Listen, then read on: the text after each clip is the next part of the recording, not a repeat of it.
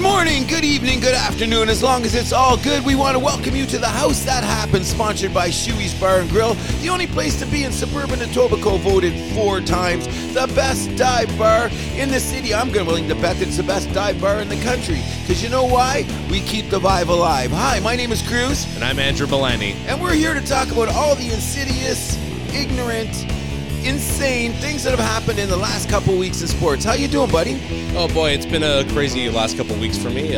First of all, shout out to my friends Dom and Amelia for tying the knot. Beautiful wedding that they had up in Newmarket. Most excellent. Congratulations. Great night. It was at a greenhouse and with a raccoon living in the facilities, of all things. Just wait a sec. You had a raccoon and a greenhouse. Yes. Did someone bring papers? Just saying. There's just something about that combination that makes me think, must have been a good time. There were some weed consumption. So. Oh, I bet you there was. Anytime there's a raccoon.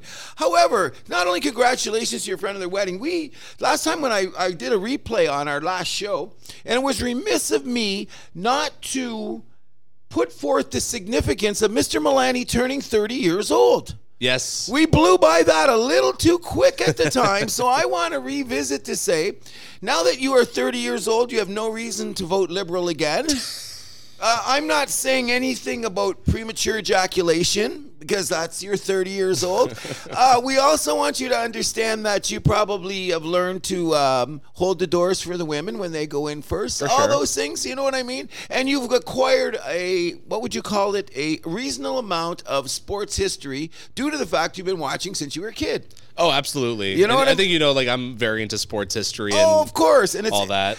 And that's what I'm saying, because I've talked about it many times. Me being the old man on the show, not just turning 30. It's always, the joke is what Winston Churchill always said: if you don't vote Liberal when you're young, you got no heart. But if you're still voting Liberal when you're over 30, you got no brain. Not that we'll go there. We're not a political show. However, I would like to say that the turning 30 is a big thing. I think your best years are between 40 or 60, but when you turn your 30s, it's your chance to establish what you're going to be for the rest of your life. I agree. What you're doing here is going to go a long way down to the future, Mr. Milani, in my humble opinion, anyway. Let's hope. Well, if I might throw this in there, we have been watching a lot of shows trying to refine what we're going to do to define what we are at the House of Happens. Can I say one thing? I try to watch a Canadian show. And I don't want to insult them, but I want to trade Milani for Hayes on Overdrive. Can I say that on our show? Of course we can. We're not affiliated with the 3-letter. So. No, definitely not. And we're trying to establish the fact that the House That Happens is always about the fans. Fans first. You know what I'm saying, bro? Yeah, and what's between the lines. And what's between the lines. That's most important in the House That Happens. And speaking of what's going on between the lines, a lot of interesting things have been going on in the hockey world, especially at the advent of the All-Star game. Yeah, so, first of all, do you want to get to Bettman's tanking comments first? Yeah, I'm quite interested in where he's going with this. So if you haven't heard, he basically said straight up, teams don't tank in our league. Mind you, I'll defend him a little bit. Out of the 32 teams this year, how many of them are actually tanking this year? I'm saying Chicago. I think that's the only one. I think the other teams are doing, but I'm going to tell you this much. We're getting down to 20 games left. Okay? 30. 30, okay. 30. But when we get down to 20 games left, you talk to me about the tanking then. Because suddenly when everybody on my beloved Montreal Canadiens are sitting on the bench and everyone's got an upper body injury or a lower body injury or breaking up with their girlfriend, we'll talk about it then. We're going to talk about a couple other teams going to be down there. I think maybe Arizona might suddenly develop some kind of lose-itis. They already kind of have that. I think they're just hamstrung by their payroll. Okay, maybe that's the point. You got a point there. But if we're going to bring up Mr. Bettman at the All-Star break, I think this is his 30th year? Yep. What do you think his tenure is as commissioner of the league? Money. He's made these owners lots of money. Okay, but now we got to talk about the quality of the game. The quality of the game, the ratings, who's picking it up. For example, ESPN was supposed to be the ones that's going to be more money, and the salary cap hasn't gone up. This is the year the salary cap is supposed to come up. Isn't that what next season? Next season. Oh, okay. So if Mr. Bettman's listening, there's been a rumble around the league that I want to talk to Mr. Bettman if he happens to be listening to the House That Happens. Which we know he is. Of course. The bottom line is, I think that we have to change the playoff system. Oh, once you had the players, getting into that, like Crosby McKinnon, brought like it up, big, yes. and all of them brought up the Toronto-Tampa thing, which I thought was hilarious. Okay, because you know what it is, though? I think it's an interesting point because there's nothing to talk about who the Toronto Maple Leafs are going to be playing. What's the options? Because they're going to play Tampa Bay. We know. Okay, so I did hear some different pundits give different views on it, and they said they are really intrigued by the intensity of the rivals that are created because now you know that Tampa's going to have to play Toronto again, so you got like a sequel. It's like you're building a franchise or some nonsense. I call BS on that. But you're doing it so artificially. Oh, that's what I'm saying. And another thing that really wrecks it for me is like once you're on one side or the other, there's no shifting. I forgot about that. Yeah. So you're etched in stone. So if you upset somebody in the first round, then you stay here to you stay in that side of the bracket, or in that corner of the bracket, or whatever. I should say. Yeah. I don't agree with that. I think they should go back to 1-8. What was wrong with that? Well, at first I remember when I thought about it, I go, yeah, building rivalries, because what that means is that the division it puts a little bit more onus on the regular season, I believe, because you got to get one of those top 3 spots, so to speak. Okay? If it's 1 through, or are you saying with the system now? Okay. Yeah, okay. But when you're talking about it long term, I don't think it's fair because wouldn't it be better if Tampa Bay and Toronto met like in the semifinals or a round later? You would think. Or they lose to another team and they're not there anyway. We don't know. They got to play the game. I'm just going to go back to something and I'm going to say, and please understand this, people, I have got no horse in the T race being Tampa Bay or Toronto. I will still say this. If you go back and look at last year's playoffs, that was a first round series, might have been the best series in all of the playoffs. And that's saying a lot. We had 16 teams make the playoffs. What player? Now, I thought the Calgary-Edmonton thing was good too, but that ended too quick. It ended too quick, yeah. And the finals were anticlimactic in a weird kind of way because it looked like Tampa Bay ran out of gas. They were out of gas, yeah. Yeah, so it didn't have the intensity as the games before. You know what I'm saying? Yeah, because I'm trying to think, because the Florida-Tampa series was horrible. Oh, absolutely. That was horrible. You might be right. Toronto-Tampa might have been the best series all playoffs. All playoffs. That's what I'm saying. If you look along the way, we will review it. But I forget who was playing. Who did Colorado play in the round before? Edmonton? Yeah. That was Edmonton. That's what I'm talking about. So Edmonton gets there and Connor McDavid lays an egg. So I'm saying that series had no intrigue. You knew after 2 games that Colorado was punching their ticket to the final. Yep. You know what I'm saying? And the same with Tampa Bay. But, I mean, they had a little bit more of a battle to get there, which is probably why they were worn out. But, Mr. Bettman, if you're listening to us, I'm sure all the owners are quite content with the filthy lucre that they have generated over your period as the commissioner. Oh, for sure. However, the quality of the game, I do not think. I mean, the quality of the playoffs has not been better than any time before with this new format. And no. We here at the House that Happened are screaming, go back to 1-8. Do you agree? Yep. Like the whole thing about like building rivalries, like that's a bunch of nonsense. Because before, when it was 1-8, Toronto, it wasn't like they had trouble building rivalries because they played Ottawa 4 or 5 years. Yep. They played New Jersey 2 years in a row. Yep. They played Philly 2 years in a row. Yep. Okay, so what am I missing? I don't get it. 100%. There's no doubt what you're saying. So what I'm saying is that when you look at other sports, that's how it develops on its own. Yep. You know what I mean? We don't need to say this is what we're going to plug in a rivalry. I've never heard of plugging in a rivalry ever. The Hatfields and McCoys never plugged in nothing. They just wanted to kill each other. I mean, they're trying to, I guess, recreate what they had in the 80s, but it was a different time. It was a 21-team league. As opposed to now. Yeah, with 16 teams making play. It's completely different. Well, I sometimes think that's if you're going to play 82 games and close the schedule down, go 1-8 if you want to go that way, because sometimes I just think there's too many regular season games. Personally. Yeah, but it sounds like they're ready to add more, though, because the NHL, like, don't forget, it's a gate-driven league. Right? Okay, agreed. Well, we're going to get to that a little bit later, the difference between what draws people to the NHL as opposed to what people draws to the NFL, to the NBA, but give us a few minutes to get there. I just want to know, what was your take on the All-Star weekend? Actually, one more thing I was going to ask you about the playoff format. Okay. Do you still stand by your take that Toronto is going to the third round. Okay, we're going to get to that in a minute. Let's get back. We're going to get to a play. All-Star? Okay. Let's get the All-Star thing. I got lots to say about your Toronto Maple Leafs. And by the way, people, I wish we were going to go visual soon. There seems to be something in the air because Melania and Cruz are wearing colors today. They've definitely defined what side of the fence we're on, but we'll get to that in a bit. If it hasn't been determined already. Yeah. Because you know at the house that happens, we keep tabs on the Habs. You know? That's such a good line. I love it. But yeah, All-Star game. So I watched all of the All-Star. I almost called it Saturday night. All-Star, I guess the skills that you just call it now. Mm-hmm. Oh boy, what a sad sight that was. I'm going to be quite honest. I have to be honest if I'm nothing. I did not watch 1 minute of anything on the All-Star break, nor did I, which we'll get to later, watch 1 minute of anything to do with the Pro Bowl. I watched a little bit of the Pro Bowl, but we'll get to that a little bit later. But so All-Star skills, I watched the entire show. So, I mean, the All-Star game is in such a weird place. All these leagues, All-Star games, I would say. I'm going to get into this a little bit more upon further review that I'm working on.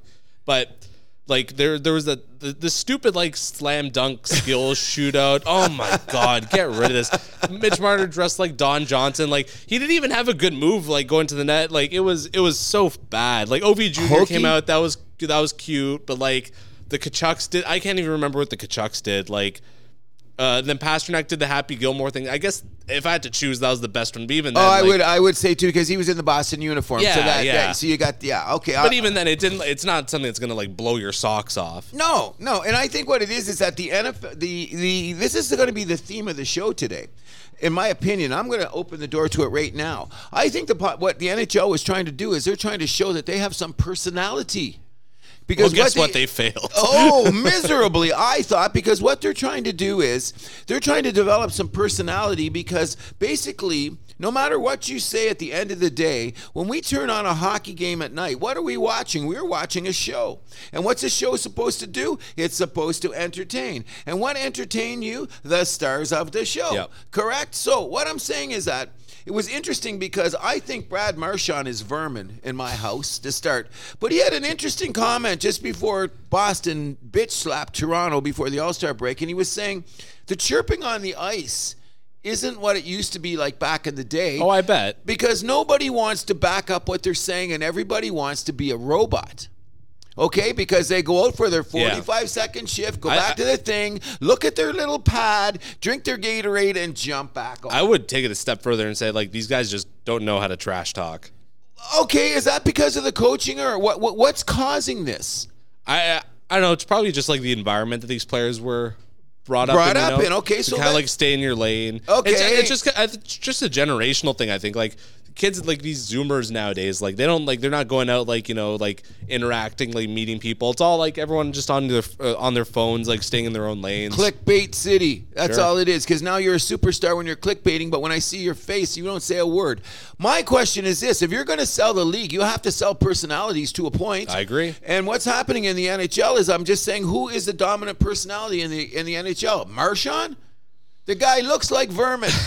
If I had a shotgun, I'd shoot him in the ass so he doesn't go suck my chicken's eggs. Some of the stuff he's been going with like the last few weeks. I don't know. I'm starting to enjoy Brad Marchand a little bit more. Okay, listen, I'm going to be honest. I hate the guy. Hold on. Ever since the licking shit, which I thought was just fucking disgusting. Oh, yes. Since then, I think he's really started to clean up his act. He's not being as much of a fucking douchebag on the ice. Okay, maybe. He's becoming more of a kind of like a fun-loving kind of like personality. Someone you're like I don't mind someone that like stirs the pot a little bit. Okay, but I say it's a con.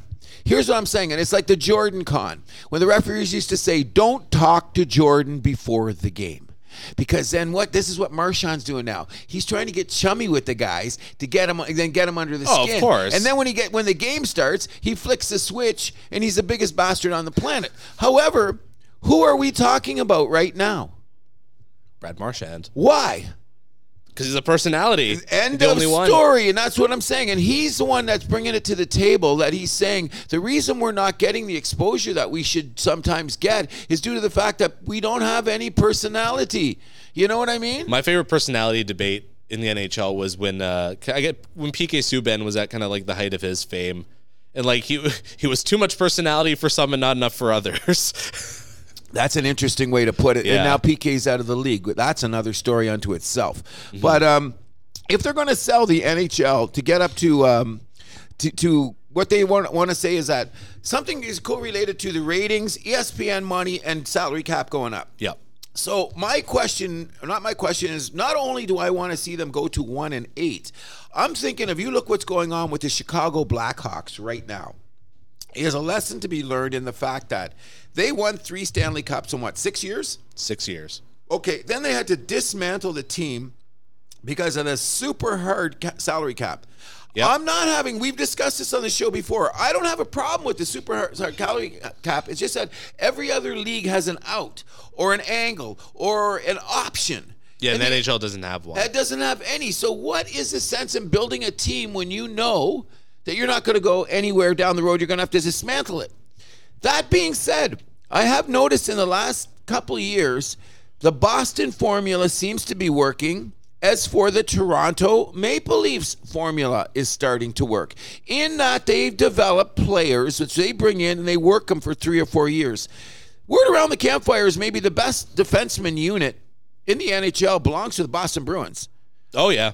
Mr. Milani, how many of those defensemen can you name? Hampus Lindholm, Brandon Carlo. You're good. Grzelcyk. McAuliffe. What's that guy? McAvoy, yeah.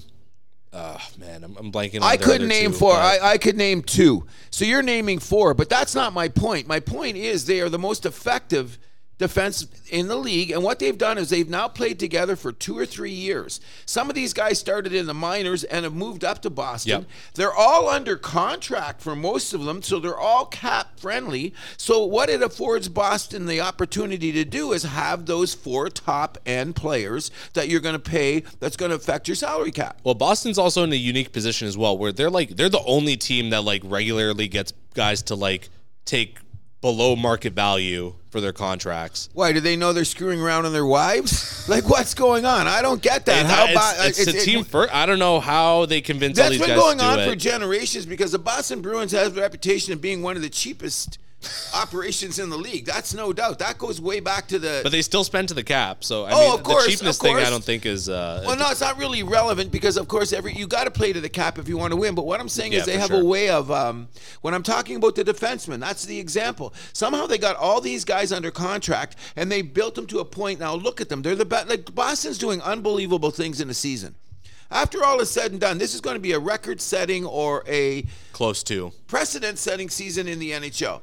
Now, let me get something straight here. I hate defending the Toronto Maple Leafs, but I do believe that in some ways they are building along the same lines. If you look at their defensemen and especially their 3rd or 4th lines, these guys have all been around the organization for 5 or 6 years. Yeah. They're all under 30. Most of them are under contract. I hear Bunting's going to come up, and I think he's building himself a better contract. Yeah, he's probably going to, their talk is the $3 to $4 million range is going to be his cap hit. Next contract? I think that would be good, especially in advance of knowing that supposedly the cap is supposed to go up. But I'm just saying it's a smart move on their part being this way. These guys are under contract for the next 3 years. The big boys are already paid, so you're going to have room for maneuverability. Yeah, and don't forget, Nylander and Matthews, the last year of their contract is next year. Well, then they'll deal with that after next year. But I'm saying they were very wise. For example, I heard a lot of people talking about Hyman. Why did they let him go? He's top 10 in the league in scoring. Well, he's playing with frickin' Connor McDavid. You knew the guy was going to be something, but you can't pay everybody. The other thing is the Jack Campbell situation where he also seemed to go to Edmonton, where I don't think the Maple Leafs should have paid for them, even though he's been playing infinitely better in the last month. Yes, 100%. Yeah, you gotta. It's a tough tight rope to walk with this cap space situation, right? Agreed. And especially the Leafs have made a conscious decision, it looks like, to spend basically $5 to $6 million in their goaltending tandem. And once you're paying Campbell was he's 4.5 or 5 on his own. So that puts you in a difficult situation to find a good backup. So you got to be creative, which they're obviously doing. Oh, very, very well. Which comes up to me before we talk about the deadline. Let's not get away from the Toronto Maple Leafs. And also, it sounds like I've been reading things. It sounds like Jake Muzzin's career is probably over. That's sad. Can we have a shout out to Jake Muzzin? I hope whatever you're doing, buddy, that you're comfortable. Yeah, you're comfortable. I hope so too. I comfortable, and I hope you got your family surrounding you. It's going to be okay. I'm not your biggest fan. but I'm all about your health. Yeah, I've always liked Jake Muzzin. Back to those days in LA. By the way, do you know he was a Pittsburgh Penguins draft pick? Yes, he was. And then they just didn't sign him once. Yeah, because at the time it seemed that Pittsburgh had too many defensemen or something. I don't know if I bought that. No, they were paying Letang then still, and who else? Somebody else that's out of the league, a Russian. I can't remember. Yeah, maybe that's what it was. Yeah, but you would have been able to bring him in for cheap. Though. I think they probably saw something. I think they probably just misjudged him. Oh, well, that's the rule around the league. Everyone makes mistakes. That's going to be Pittsburgh's mistakes. But anyway, huge shout out to Jake Muzzin. We hope things in the future are going to be better. And we see you around the rink in any event because he was supposed to be a key piece for making the Toronto Maple Leafs a little tougher when the playoffs roll around. Yep. So there's a lot of talk in the city what's going to make a successful season for the Toronto Maple Leafs. And I've been on record as believing that they're going to get to the conference finals. Okay, so back to that. Yes. So I want to pose this to you.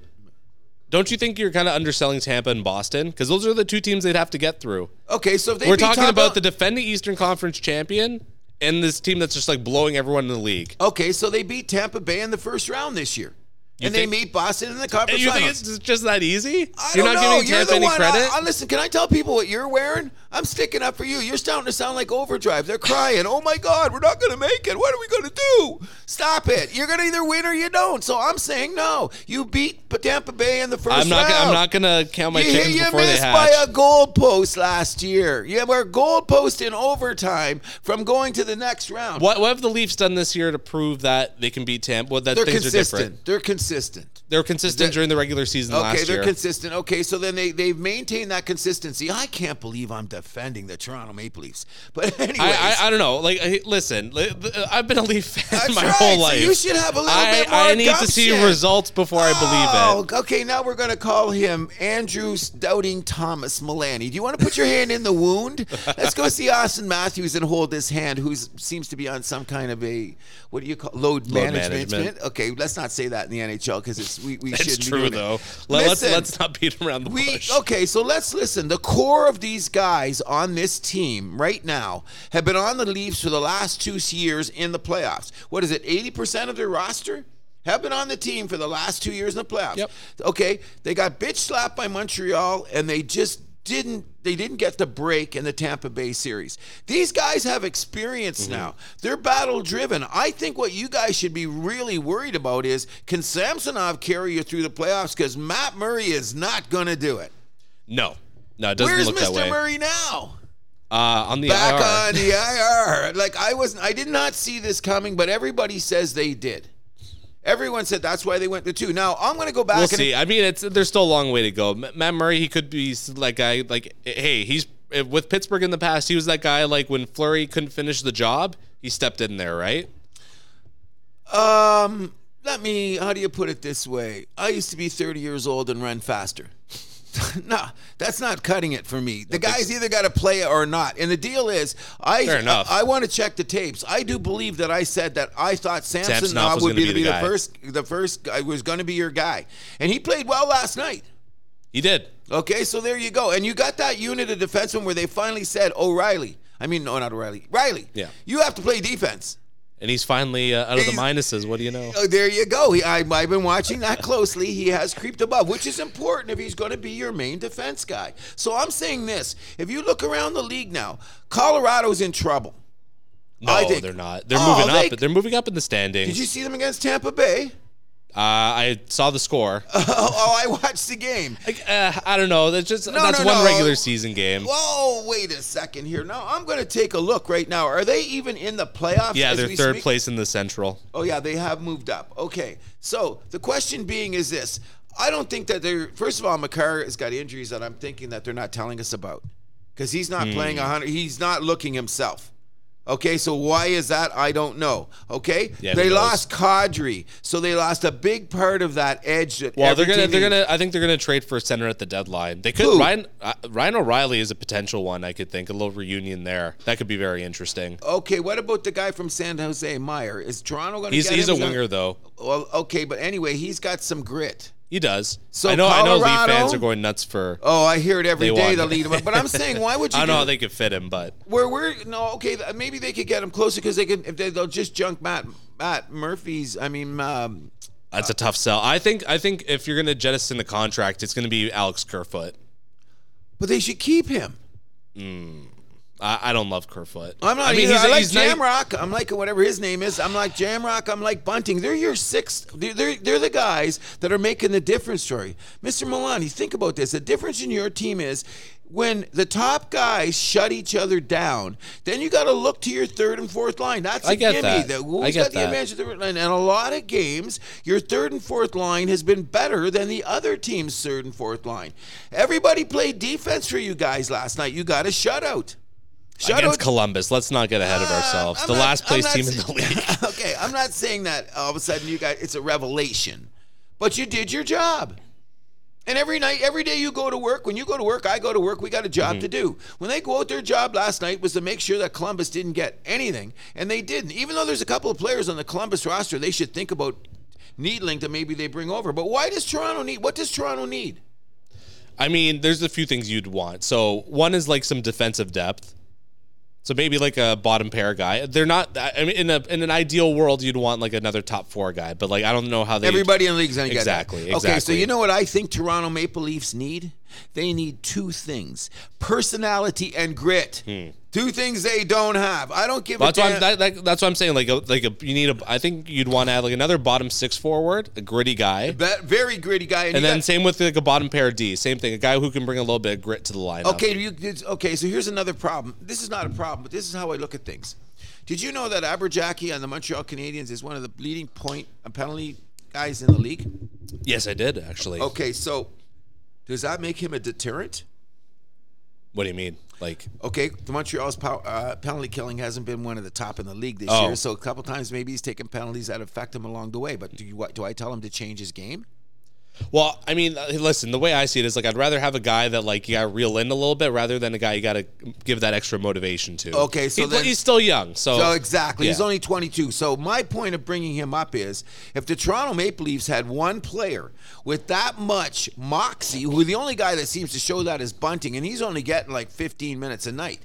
You know what I mean? Like Bunting, I love him, but like he needs to cool it a little bit lately. He's been it's been a little Jordan Binnington-esque. I'm not going to deny that. However, I'm still saying that's why. Here's my point I'm getting at. Okay, I've been watching hockey for 50 years, bro. 50 years plus.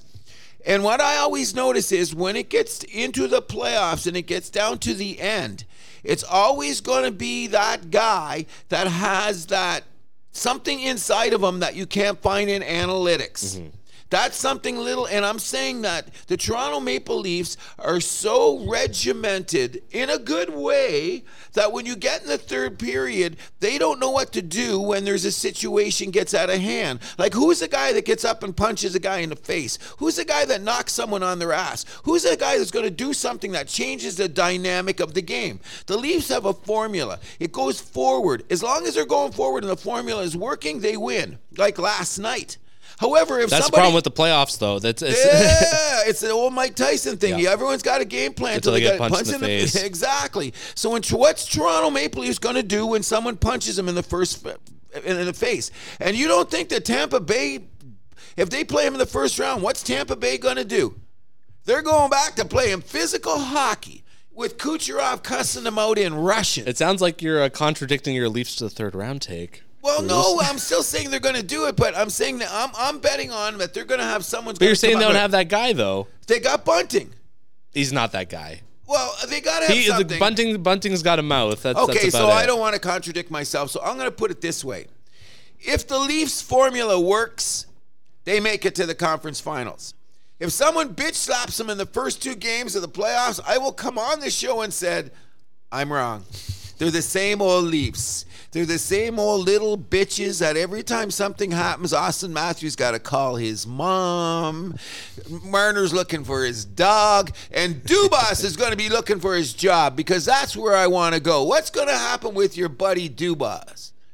I don't know. He doesn't have a contract. He's got to make a move. He's the guy that built this team with Shanahan. Shanahan put him in his pocket. Oh, I know. So now what happens if the Toronto Maple Leafs do go out in the first round? What happens to the Toronto Maple Leafs if they go out in the first round? Well, I think that's the end of Maple Dubas. Leaf? I think that's the end of Dubas. Okay, so this guy has structured a roster that is as steady as any team in the league. He's got them all under the cap. His only problem has been finding the goaltender. So you just fire his ass? Well, it's also been winning a playoff round. Is that good? He's not on the ice. I don't see him strapping on his He put the team together. So he hired the coach. So that he's got to... That's his guy. So what? So they both go? I can see that. Wow. Then or at least put like Keefe in like a lame duck situation. I think that would be worse because how the players trust him because then they know he's a lame duck and that's the worst thing in the NHL. Okay, then fire both of them. That's probably what happens. I want to have it on this day. It's now February 11th, I believe, 2023. Mr. Andrew Milani said, fire them all.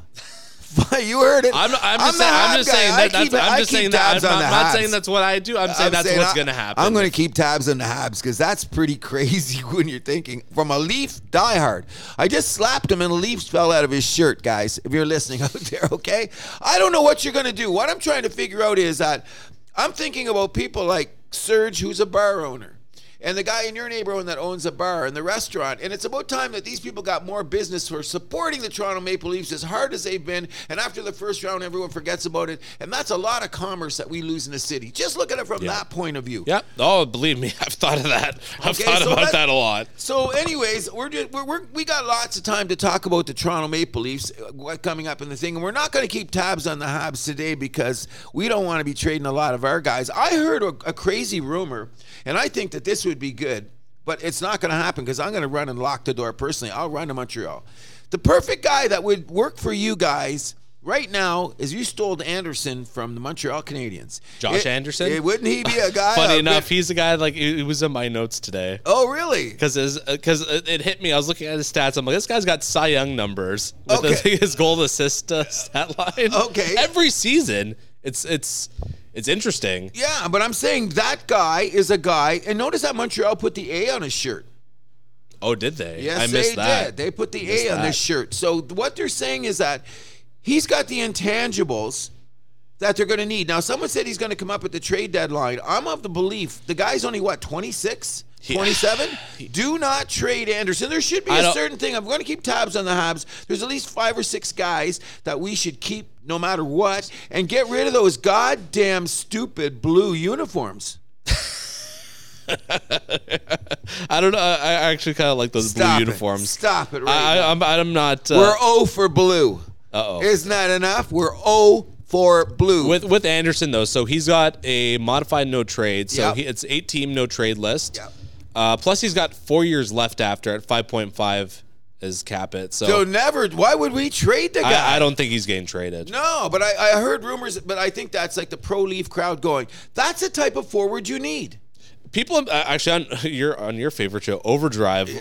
He was the guy that Noodles was always saying that the Leafs should go after. And I told Noodles to go shut up.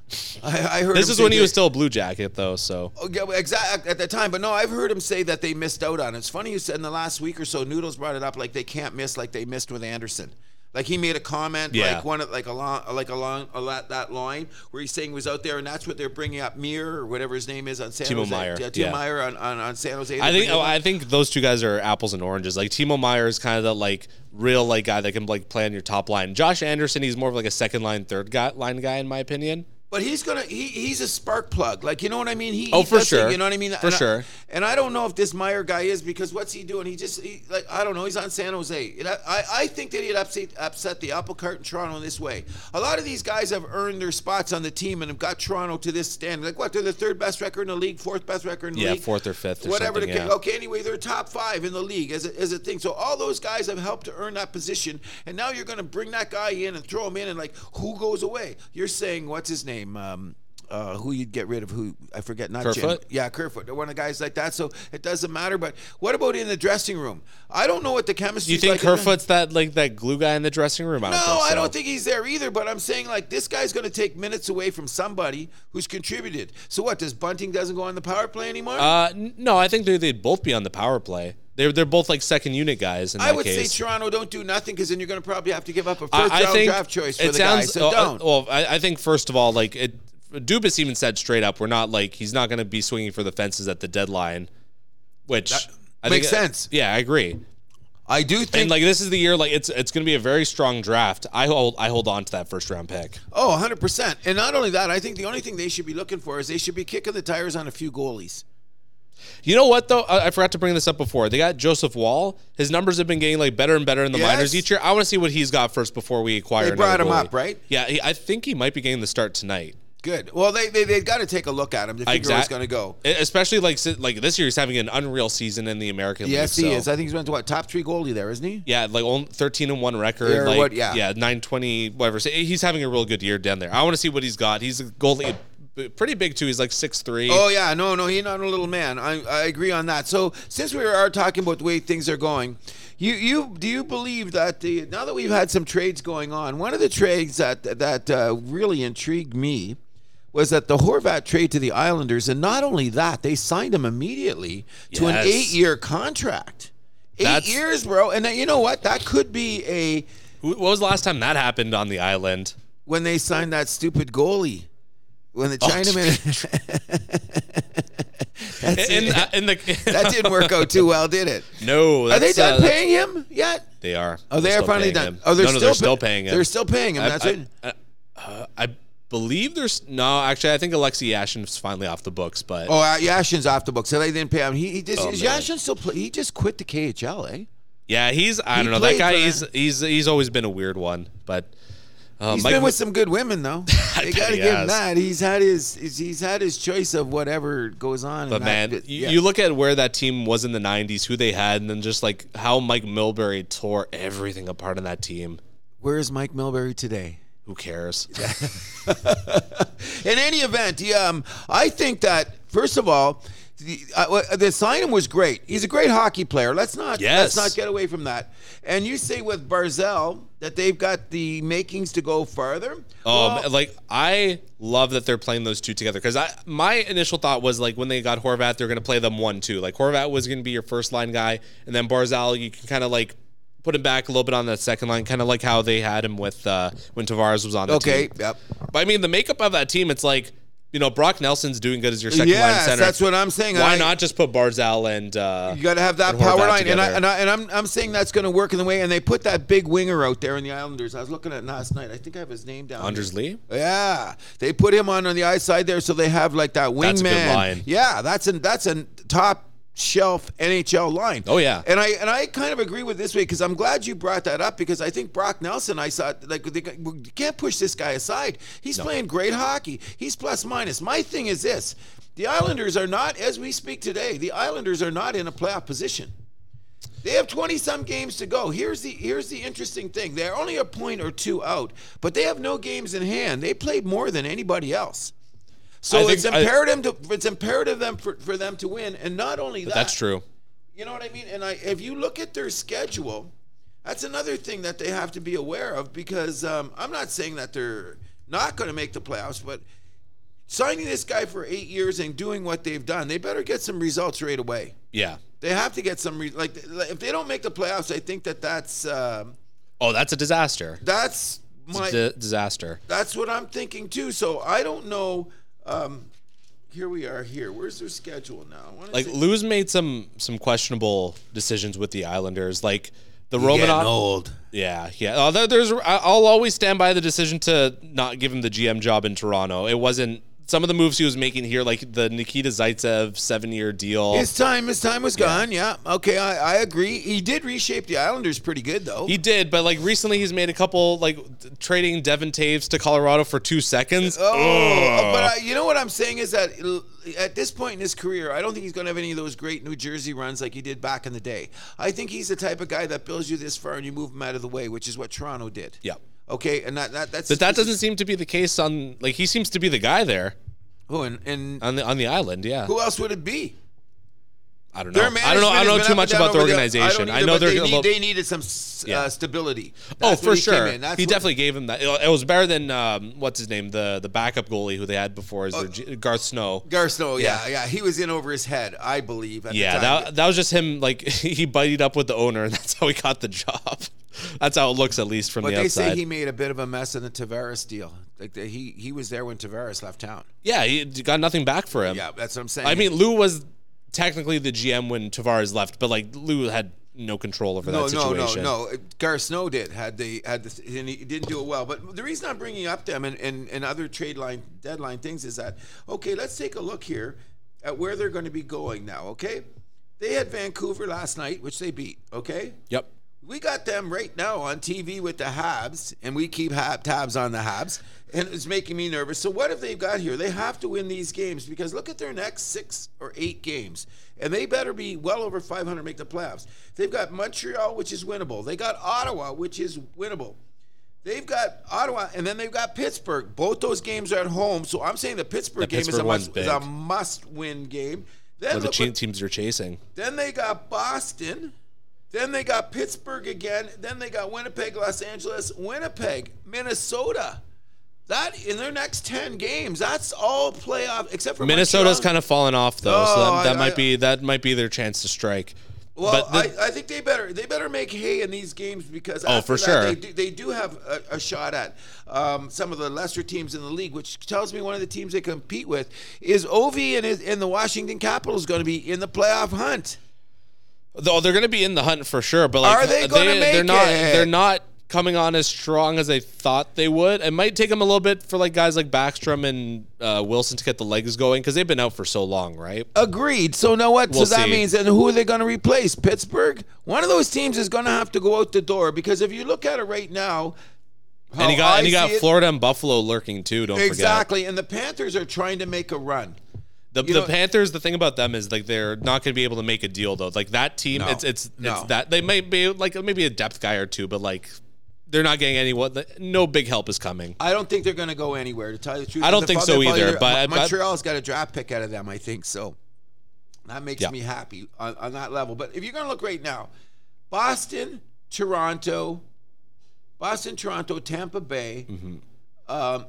The Devils, the Rangers, and the Hurricanes. Those 6 are in, and Carolina. Okay. I think those teams, I can't see any of those missing the playoffs. Okay, so then that's 6. So we've only got 2 to go. So that means it's going to be Pittsburgh, the Capitals, or the Islanders are all going to be fighting for that. And on the other side, you have the Sabres. I don't think the Sabres are going to do it. They need a goalie. Yeah, well, unless Buffalo's unless Vancouver's like going to trade like Thatcher Demko or something because like I don't see that happening. It could happen. Really? It could. That's there's whispers starting. I mean, it's. I think it's all going to depend on like what they can get for him. Personally, I think it's fucking stupid if they trade Thatcher Demko. Like, how much do you need to tear this thing down? Yeah, and besides that, you'll be looking for that guy in another year. Exactly.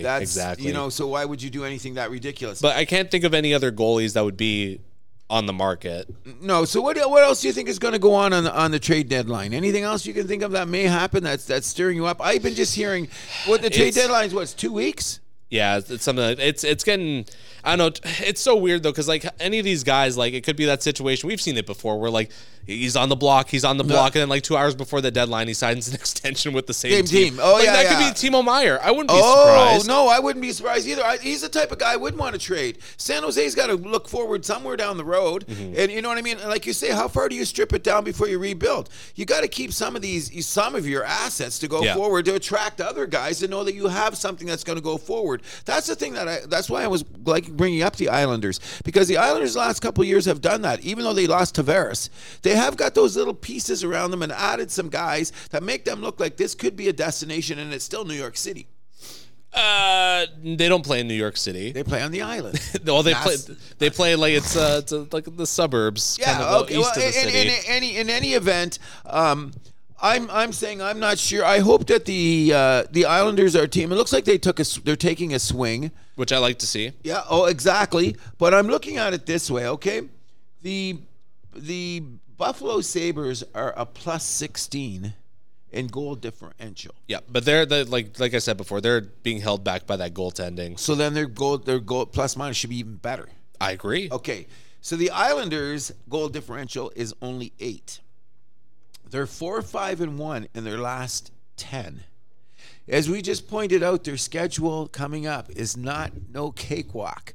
Their easiest game is probably their next 2. So was it worth it? Maybe for the future, but for this season, we'll see. Is it's going to be let's see how they are the first 10 games with Horvat.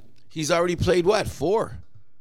No, it's been like 2, hasn't it? I think this is fourth game. This is fourth game. Really? I think it's his fourth game already. They might be in a little bit of trouble then. That's what I'm saying. So the reason I'm being is that talking about other teams and their trade deadline things, like one of the teams that intrigues me about what are they going to do is Chicago?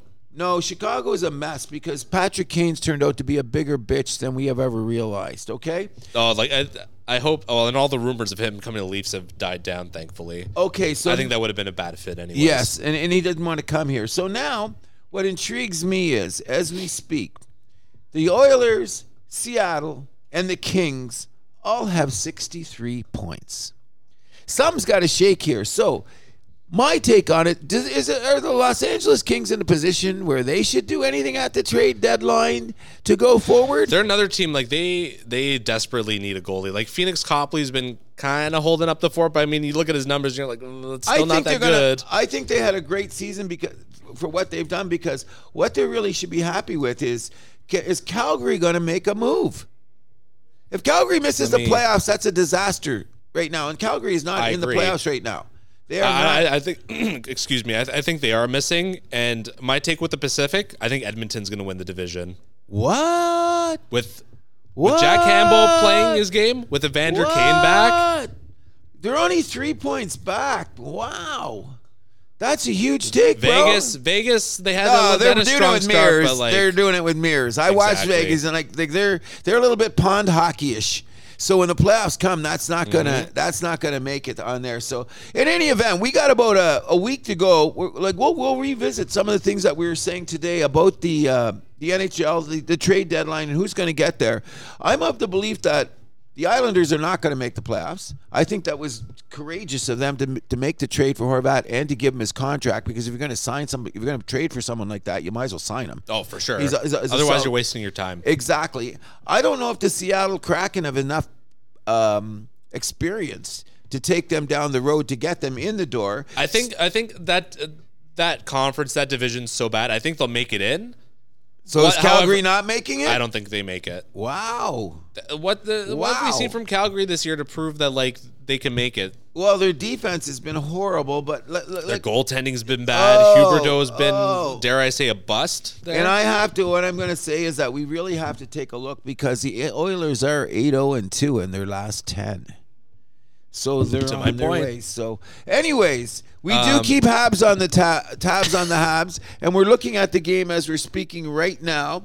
And one of the things that irritates me about the Montreal Canadiens, and I want to speak out to the organization and everybody else who loves the blue, blanc, and whatever they say in French, rouge. Get rid of the blue goddamn uniforms, please. You're not George Bell in the 90s. Okay? You're not Friday night at the Dome playing baseball. You are 0 for blue. 0 for blue. Can I say that one more time? We are 0 for freaking blue. Get rid of them. And by the way, how come Toronto doesn't wear theirs so much?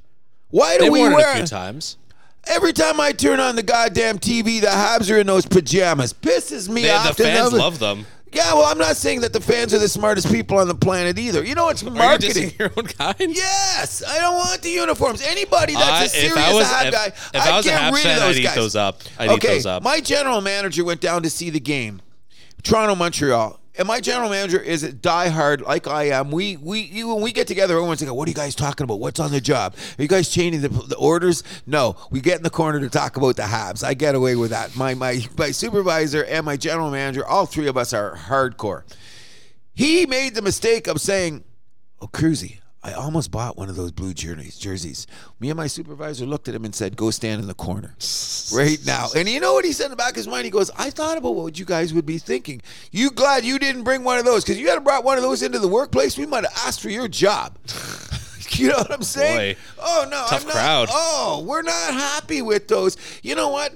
We work afternoons and we PVR the games. My boss has PVR'd me at 3 a.m. going, "God damn unis."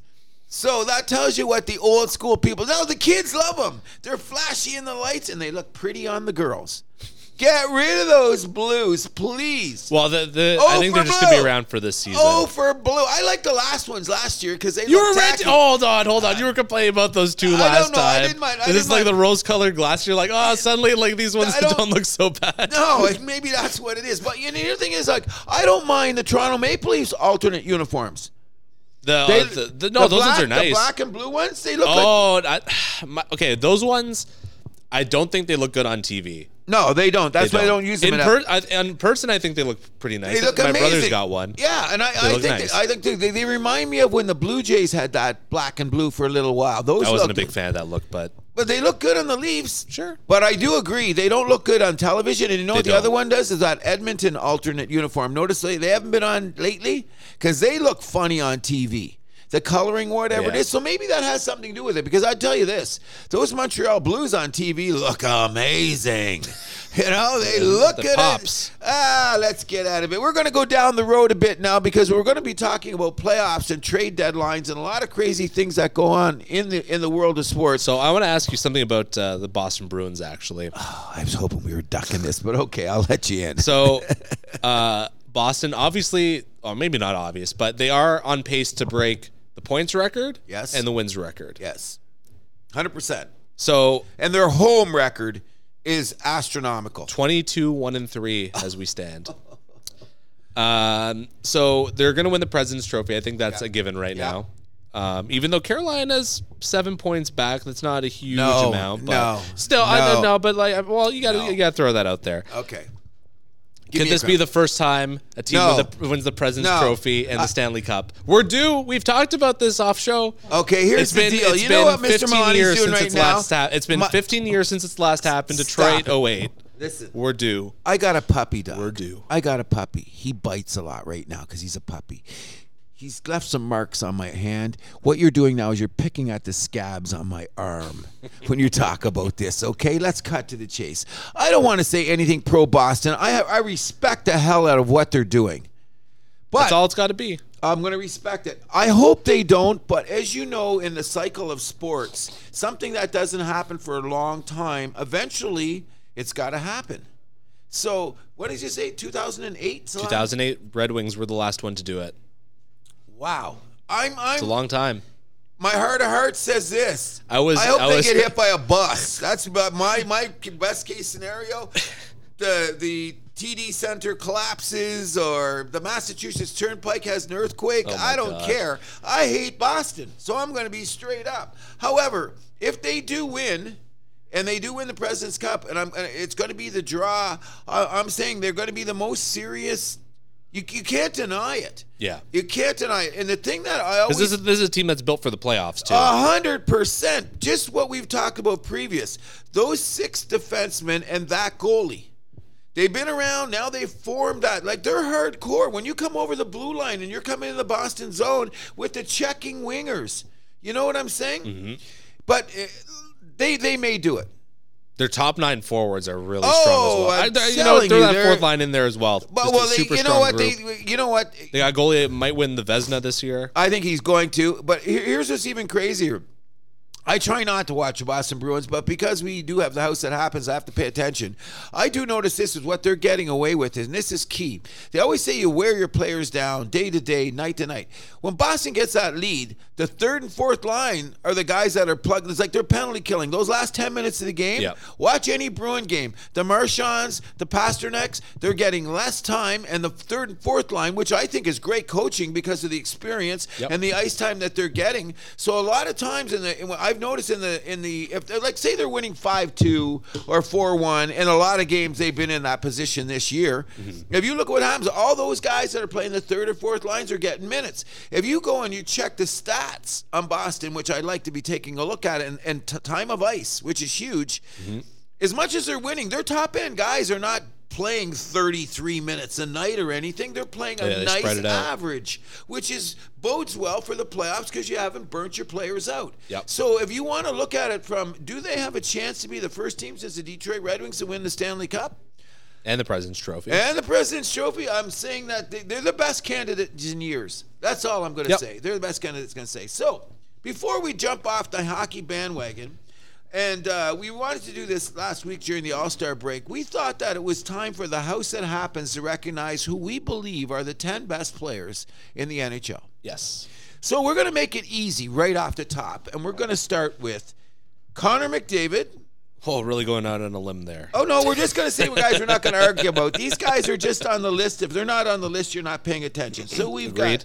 What's that? Agreed. Okay. Agreed. Draisaitl is on that list. Yep. Kucherov is on that list. Yep. Pasternak is on that list. Yep. Matthews is on that list. Yep. McCarr is on that list. Yep. Vasilevsky's on that list. Yep. So that gives us 1, 2, 3, 4, 5, 6, 7. Oh, 7. Okay. That's 7 guys. Now it's open to interpretation of who do you believe are going to make the other 3 on our league. And I'll let you lead, bro. Give us a guy. I'll say Nathan McKinnon. I say no. First of all, how much he hasn't played this year? That's not fair. I'm hardcore. I want to know the guys that this year who are the 10 best players in the league. Is he one of them? No. Is he 10 maybe over a period of time? Let's just put him on the honorable mention so far. Okay, so I'll bring up a guy. Jason Robertson of the Dallas Stars. He wasn't on my list, but I had him as one of my honorable mentions. Okay, so he's possibly as our 10 because we have to figure out who he's at, so we're going to be there. So give me another guy. Tage Thompson. Nah, too much too soon. Really? Yeah, he showed it last year too. Oh, okay. So I will say when we get to number 10, I'm not going to say I will probably acquiesce to him because he's playing great hockey. Big man like that. Yep. Playing as good as he is. I will give him definitely some I'll give him some credence there. I want to go with Kaprizov on Minnesota. Okay.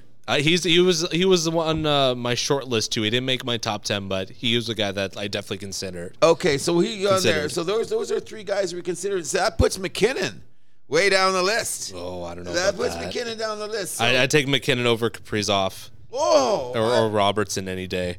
Okay, we'll get to that. So give me another guy. Sidney Crosby. Oh my God. Sid the Kid still think he's top 10 in the league? Oh, yeah. He's having a great year. Outstanding year. Outstanding. And you know what? Strong, great both ways. Oh, that's what I'm going to bring. Playmaker, underrated goal scorer. Face-offs? Yep. High on the face-offs?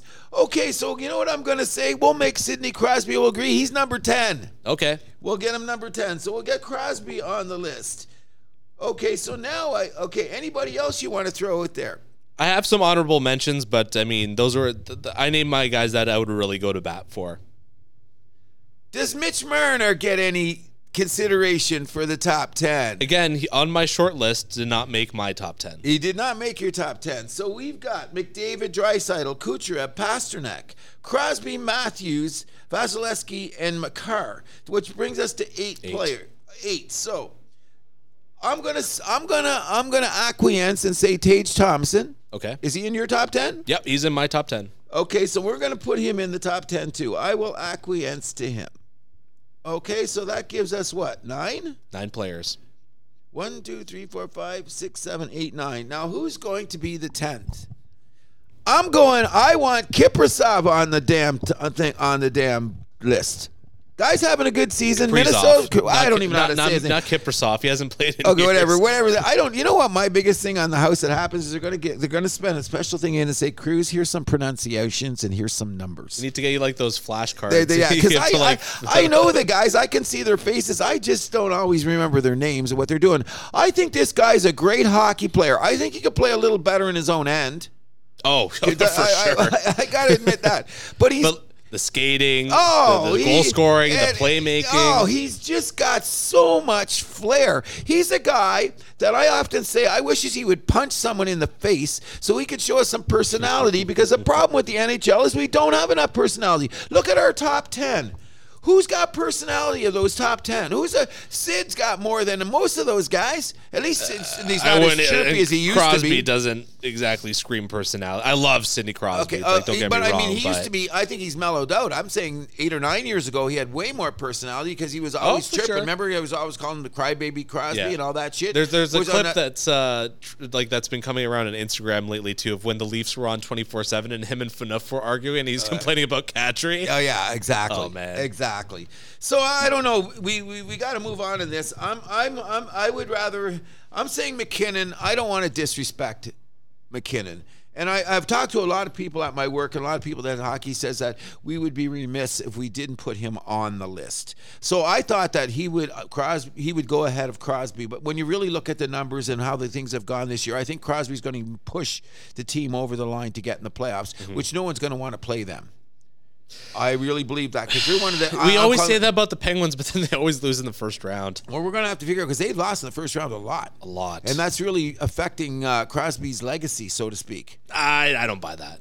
He's got 3 cups. He's got 2 Conn Smythes back to back. Yes, okay. He's got the MVPs. He's got the Art Ross. He's got the Richard. It still hurts when you're not making the playoffs for the last 5 years of your career. Well, no, he's in the playoffs. Getting knocked out in the first round. Sure, but you're only one guy. I mean, that's management. That's roster construction. You don't, as the star player on your team, you don't control who's around you. Okay, so that means which analytically, it's more important who you play with rather than who you play against. Interesting take. Yes. Interesting take. Then we're back to analytics, and we will have that argument. It makes sense, though, if you think about it. Okay, so I really think that Jason Robertson should be picked over him. First of all, he had the 40-goal season last year. He's on pace to score 50 this year. He has fallen off as of late, but I noticed this is that one of the problems with him is, in my humble opinion, is size. I've noticed that they've been pushing down on him. They say he's a 6-footer. But he don't look 6 foot to me. It's a generous 6 foot. That's what I'm saying. So I'm saying that the problem is, of late, I've noticed is that what they do is they've been doubling down on the physicality on him. Like, he's not freewheeling in front of the net as much as he was, say, the first 20 games of the year. Right. You know what I mean? And you know what? He doesn't have the size to go through the middle because is keeping Habs on the tabs, on the Habs. Our friend Mr. Caulfield is out for the rest of the year. Yes. The reason being, free styling in front of the net as a smaller player. And that was the big concern about Caulfield when he was drafted. Always was. You know what I mean? And now I loved, like, we can't deny, I love the kid. But I was telling you earlier in the year when we were talking about it, I was scared. Because first when he took that hit in the Calgary game, which is a perfectly legal hit, by the way. Yep. I get nervous when guys that size go into traffic of that volume and then IR. And how was he? Like 5? He's 5'7", right? Generous. Yeah, sure. His listed height, let's just... He's taller than Prince. How's that? Okay, God bless Prince. Same height as his coach. Okay. So we're going to decide here. We have to make a decision to move on. So what are you saying? Are we going to go with Mr. McKinnon? I'll go to bat for that guy. I think he's still the 3rd best player in the game. Okay, so Mr. Robertson, we'll have to get back to you next year. Mr. Kaprizov, I love you to death. But you're not going to make the list, and we're going to go with McKinnon. So here at the House That Happens, we have declared Connor McDaid, Leo Draisaitl, Nick Gaurav, whatever his name is, Kucherov. Do you want me to read the names? Yeah, you read the names. Connor McDavid, Cale Makar, Andrei Vasilevsky, Leon Draisaitl, David Pastrnak, Nikita Kucherov, Nathan McKinnon, Tage Thompson, Austin Matthews, and Sidney Crosby. That's not a bad list, bro. That's really not a bad list. We'll be posting at the House That Happens, so you want to come here and know that we're doing. But speaking of playoffs, I just want to know did you have like a short list? Anyone else who was like, did you have like honorable mentions, or did you not bother with that? No, I did have some honorable mentions, but I don't think they've done enough. Right? Like, I really like. I think in the future he's going to go. One of my favorite players to watch, but he's not closer. I really like Dylan Larkin on the Red Wings. Interesting. He was not on my short list, but I mean, he's one to watch. Yeah, I think that he's up and coming. I really like the way that he plays. I like the guy on Seattle. He's not in the top 10 at scoring. That power forward, is he from Europe or Finland? What's the guy on Seattle? He's really got my attention. Let me get their lineup up here, and I'll tell you. How come I can't get their lineup up? There's another guy with a weird name that I can't pronounce. Let's look this up quickly. He's top 20 in scoring.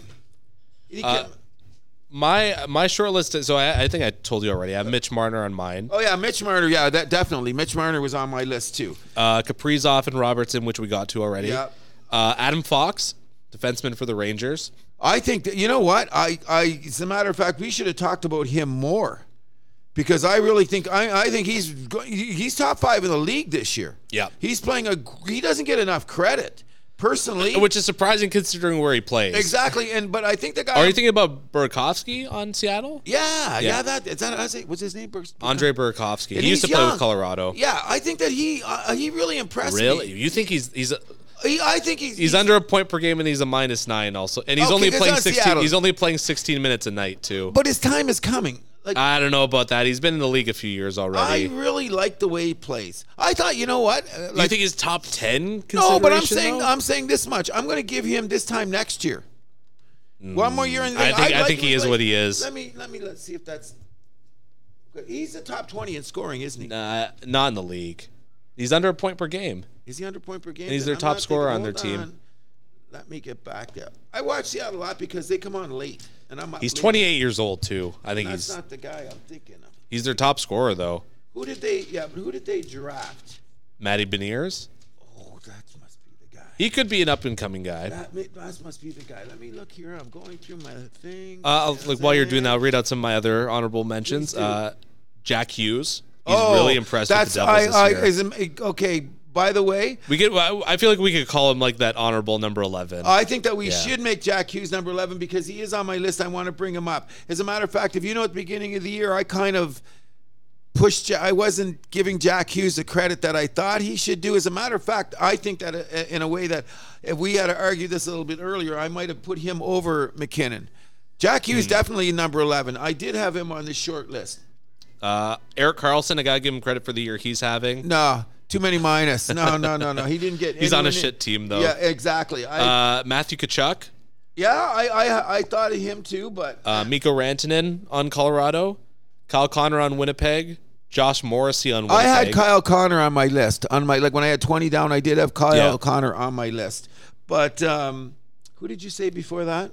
Rantanen on Colorado. I think he should get something. I think he's one of the guys that's really holding it down for him. Oh, 100%. You know what I mean? Like all those injuries? But yeah, he's played a lot of minutes. He's good. I would definitely give him the time of day. Then Morrissey, Jake Ottinger, and UC Saros are also on my short list. Really? Yeah.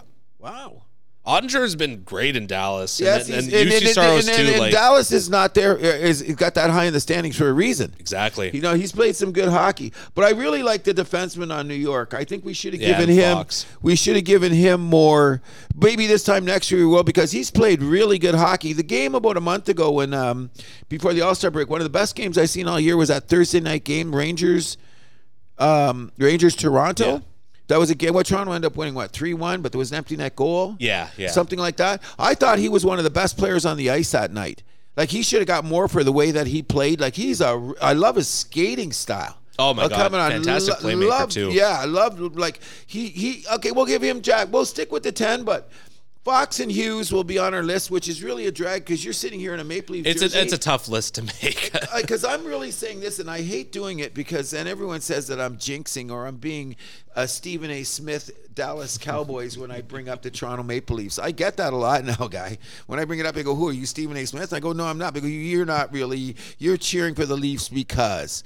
And I go, "I'm not even cheering for him. I'm just bringing up the facts." So I have to say that it feels a little bit that way. Why? From my perspective. Why? Because you're a Habs guy. I don't trust that. That's what I get. See, just because I keep tabs on the Habs, see, people don't trust. That's like if I was all of a sudden started saying like really nice things about the Habs. Would you be a little bit suspicious? I would call security. There you I go. would call security. There you go. But if you did it in a way that I am doing it, like I'm the first one that suggested that Mitch Marner should be a Frank Selke consideration, and now other people are talking about it. You know what I mean? So he must be going there. But before I leave about this and done with our hockey talk, which I've really, really enjoyed, I just want to talk about, we are here at the House That Happens, and we're trying to build a mansion, and we're talking about sports just as much as everybody else wants to do.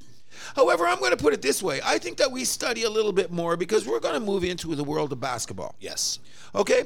And the reason I want to bring up the world of basketball is that I think that people that, in Toronto, we are a pro-hockey city. Okay? Even when you talk about Overdrive, and that's hockey, and the personalities that go on the air, I think they're weak when they talk about basketball. Explain. I heard O-Dog, Hayes, and Noodles talking basketball. Okay. Oh God, it was horrible. It was so bad. Then don't talk about basketball. You have to. You're the primetime. That's a station mandate. Okay, I agree. So let's go to the other side of the coin where, okay, I know you mentioned this off the camera now, that Sid went on day TV like Nate Breakfast Burleson. television. Yeah, like Nate Burleson went on the big show on thing, because that's a pay raise. Let's discuss it. And so I don't want to take away anyway. There's money, but Sid and Tim, I would say Tim is still holding it down pretty good with the people that he brings on, and I find when they switch off to talk about baseball and basketball, they're a lot more knowledgeable. Yes, that's what I'm saying. Because Overdrive, it's like they know hockey, they know golf. I love they know golf. They're good with baseball, I would say too. I don't know. I'm gonna have to wait for the baseball season because I haven't watched them. They're not great. They're better than they are with basketball. I'm actually impressed. And football too. They know their shit with football. That's because they bring on the other guys. They bring on a lot of guests that make them look good. Fair enough. I mean, I'd like to put the three of them down and argue with sports. I'd argue football with those three guys. I'd eat all three of them for breakfast. I'm going to say that right now. That's not even a question in my mind. You would eat a lot of people for breakfast. Well, that's a different story. But I'm saying when you're on there, and I don't want you to talk frivolous. And speaking of frivolous, we've had a lot of crazy things go down in the NBA in the last week. Last couple weeks. Oh. So LeBron, all-time scoring record. He's also now scored 40 against every team in the league. Wow. Has anybody else done that? I can't imagine. He's now scored 40 against every team. Okay, so I don't want to get into the GOAT debate because it gets too vicious, in my opinion. Like when I'm online, I'm on an NBA legendary site and a few other people just to have basketball insights and the different views you want to pick up as you want to bring things to the show ourselves. But one of the things that really drive me is the disrespect I see for Jordan and the disrespect I see for LeBron.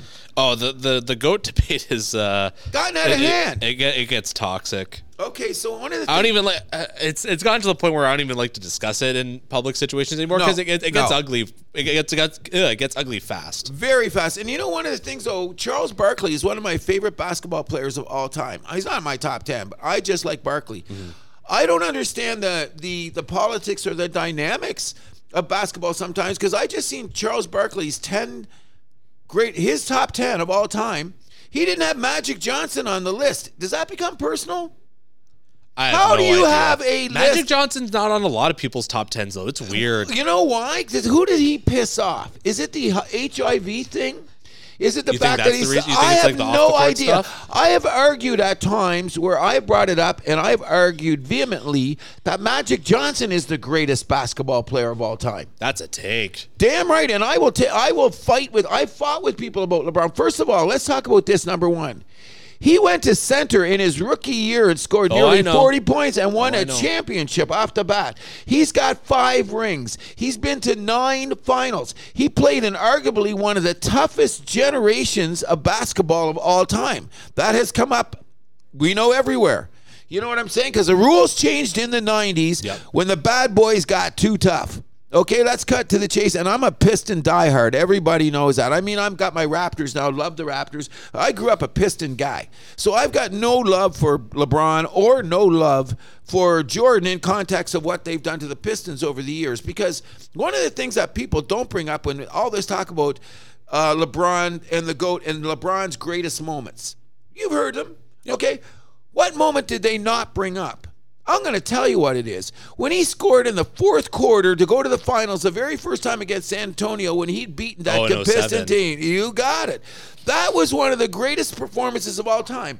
People says, how can you say that? Wait a second here.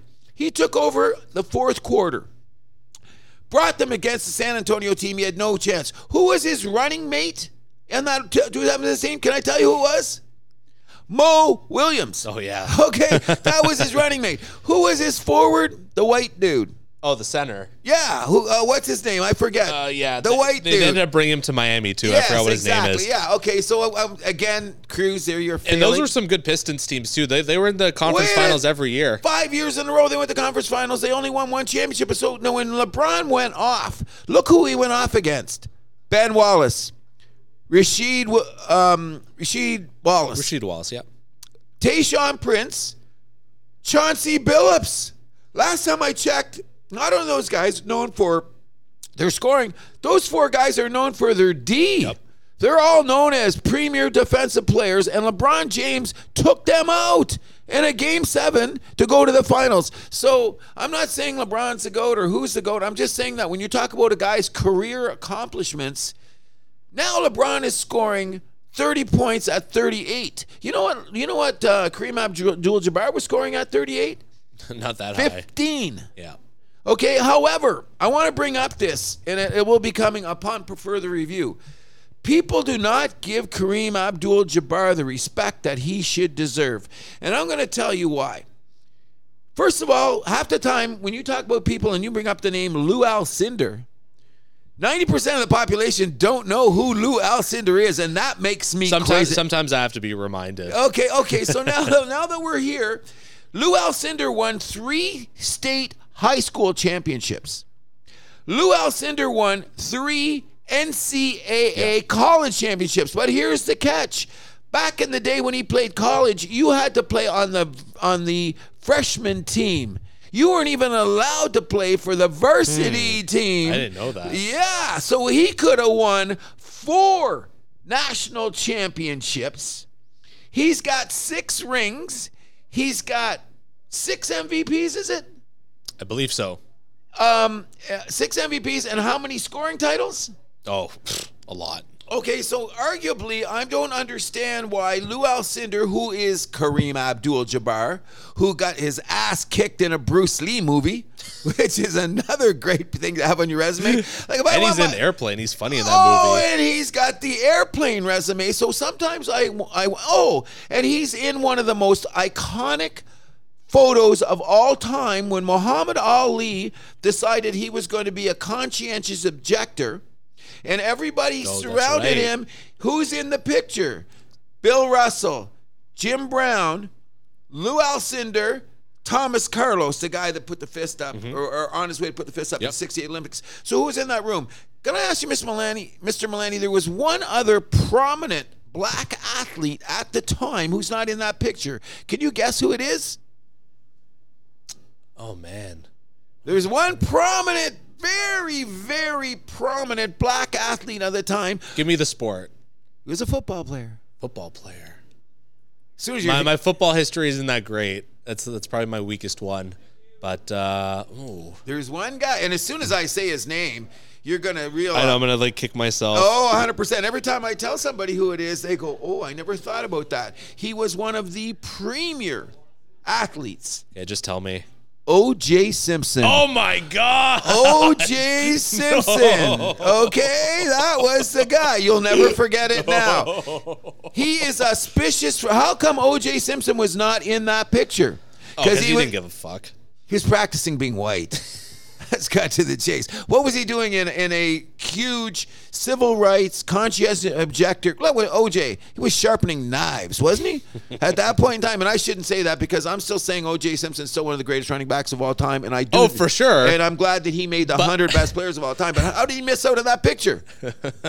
OJ Simpson was, and he's another guy that's very funny in a comedy movie. There you go. Was he in it? Was he ever in Naked Gun? Oh yeah, he was in Naked Gun. He's hilarious in those movies. Yeah, he was in Naked Gun, and he was also and Kareem was in the Airplane.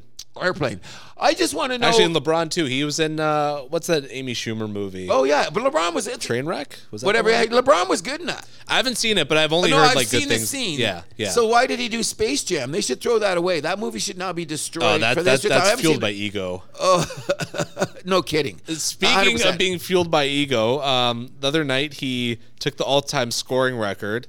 I got to rant about this a little bit. Okay, go ahead. LeBron went into this game not caring about the win. His team's in a playoff chase. It was all about just breaking the record that night. I hate. That's putting yourself above the team like that. Okay, that's your interpretation, but let's put it this way, okay? Who was in the crowd that night? What do you mean? Look who was in the crowd. Everybody was there. Kareem was there. The whole family was there. Commissioner was there. Oh, Kareem! They couldn't have come back the next game in Milwaukee? I don't think they wanted to travel. They had to go from Oklahoma. Now, if the schedule had been that he was playing in L.A. and then he was playing in New York and then he was playing in Miami, I think things would have been a little different. So you're saying there's a little bit of tampering involved here? I'm not saying tampering. I'm just saying he thought, let's get it over.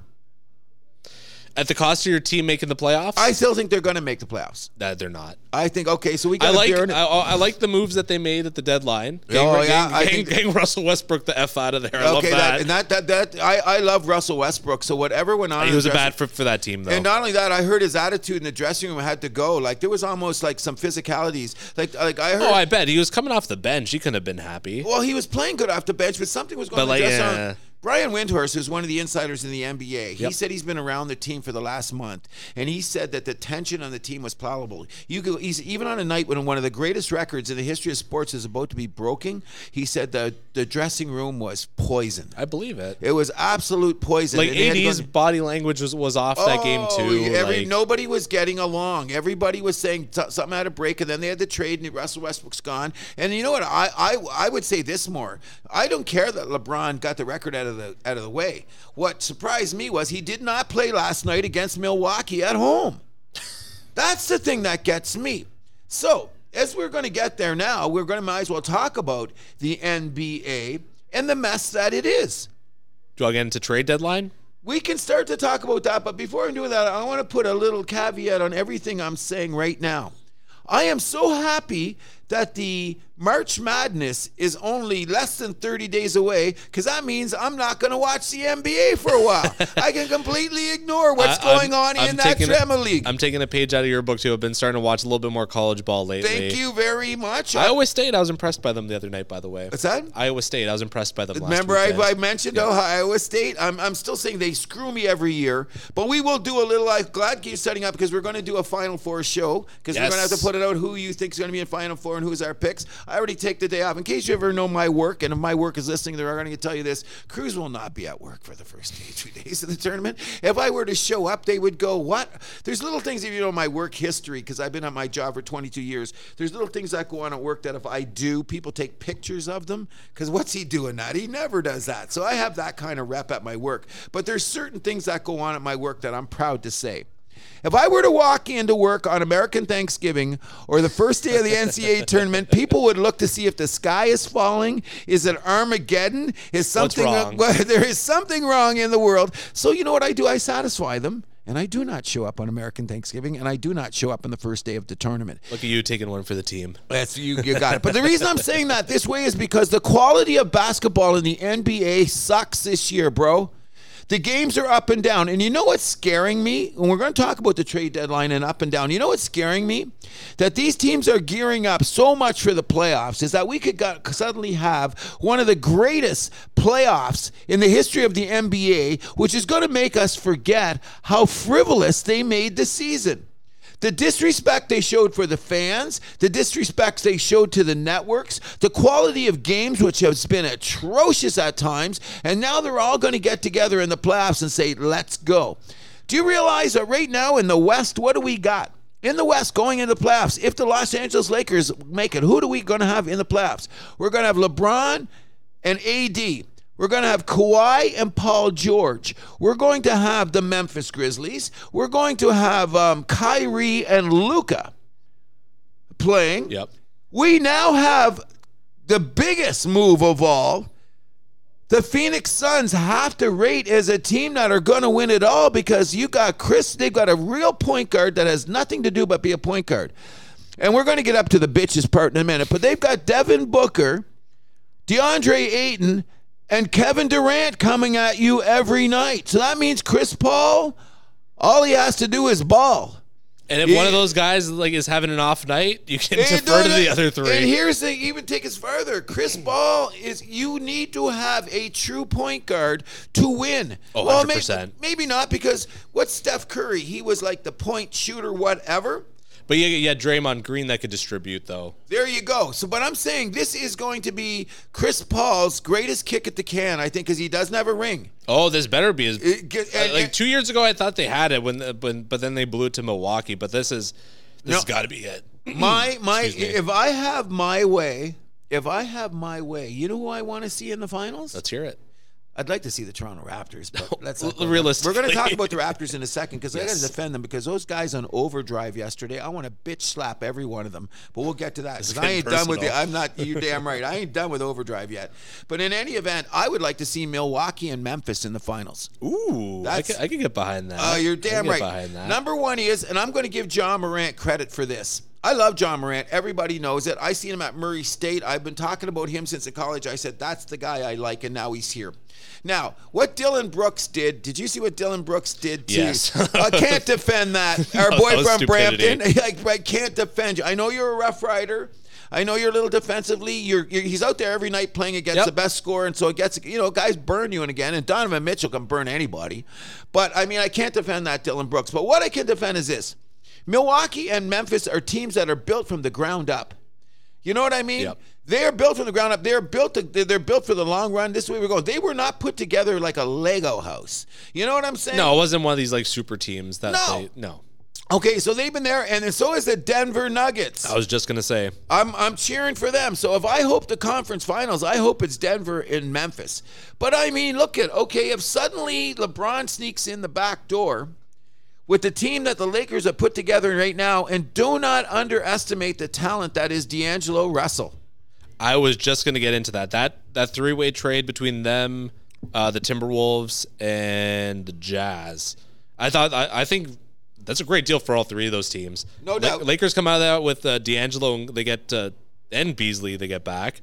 Yeah, and that's defense. Yeah, Westbrook goes to the Jazz, where I mean they got cap space. He's not going to play. You don't think so? No, Danny Ainge is running that team. Danny Ainge is a sneaky good. Look, the Boston Celtics are basically. Oh a yeah, Danny he Ainge's built team. them. Okay, so now guess what? Do you know how many picks they're going to have next year and what's off the contract? A lot.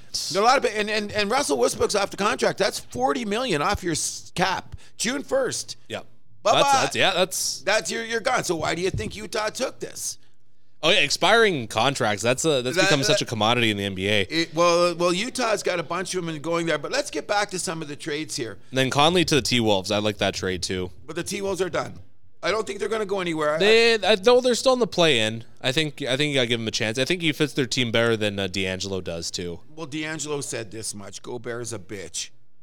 And that's not good in your dressing room. And where does that leave Anthony Edwards, one of the best young players in the league? What's he looking around and saying, where am I going to go? Now, let's put Minnesota's always been a shit show organization. Okay, and now the Cat's done for the year.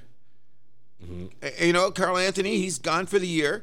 Gobert has not been everything that he thought he would be, and taking all that. No, that's been a disaster. There you go. So what do you, when you're Mr. Edwards, is Minnesota a desired stop in the NBA? It never has been. There you go. So I think what they have done is, by letting D'Angelo go, picking up some picks, because I think Conley's great. I think Conley, and the only problem with he was probably one of the most underrated players in the league for like a decade. The only problem was him, he played for Ohio State. That's the only issue I had with the guy. If he didn't go to Ohio State, I'd be championing him because he is a great point guard. And I do think that he's got lost in the shuffle and never had he's played great when he's had to play, but nobody noticed him. He's the guy who's over there. He reminds you a lot of Sean Marion back in the day, who played for Dallas and that. He was always a great player, but never got his due. You know what I'm saying? Yep. But the interesting thing is, the reason I brought up Dallas is because I don't know how Luka and Kyrie are going to play together. This is a Mark Cuban Shark Tank kind of a move. Let's bring it in. I can make it work.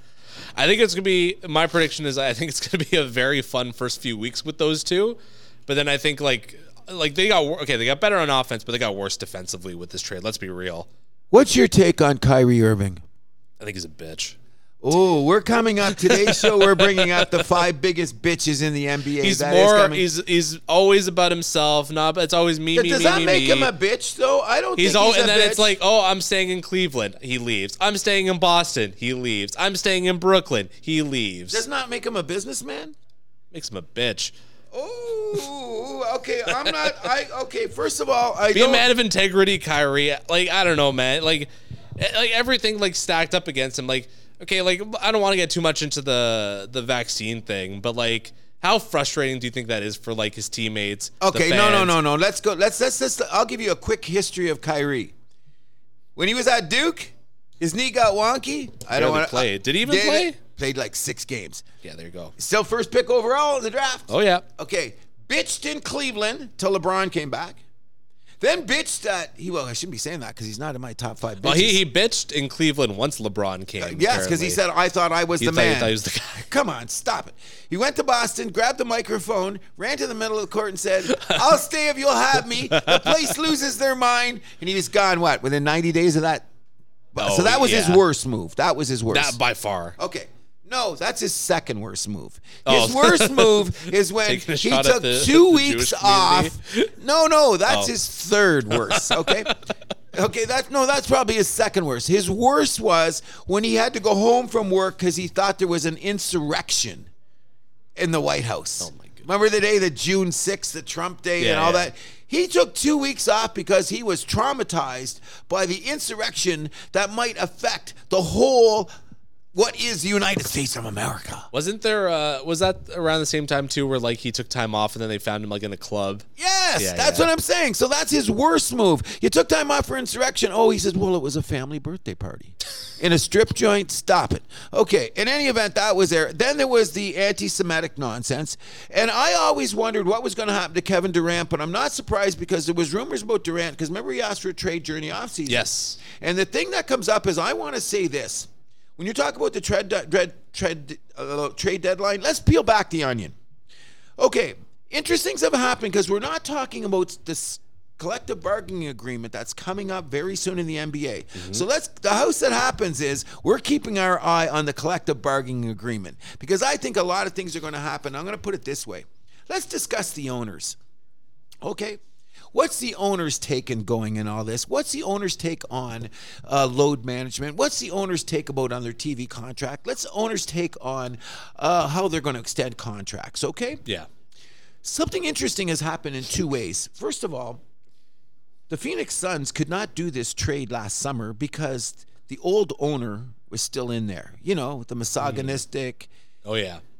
Okay, what I did not know until this week is when they were finalizing the deal to get him out, the new owner, the new principal owner of the Suns, he upped it to all the proceedings to go at the end of June.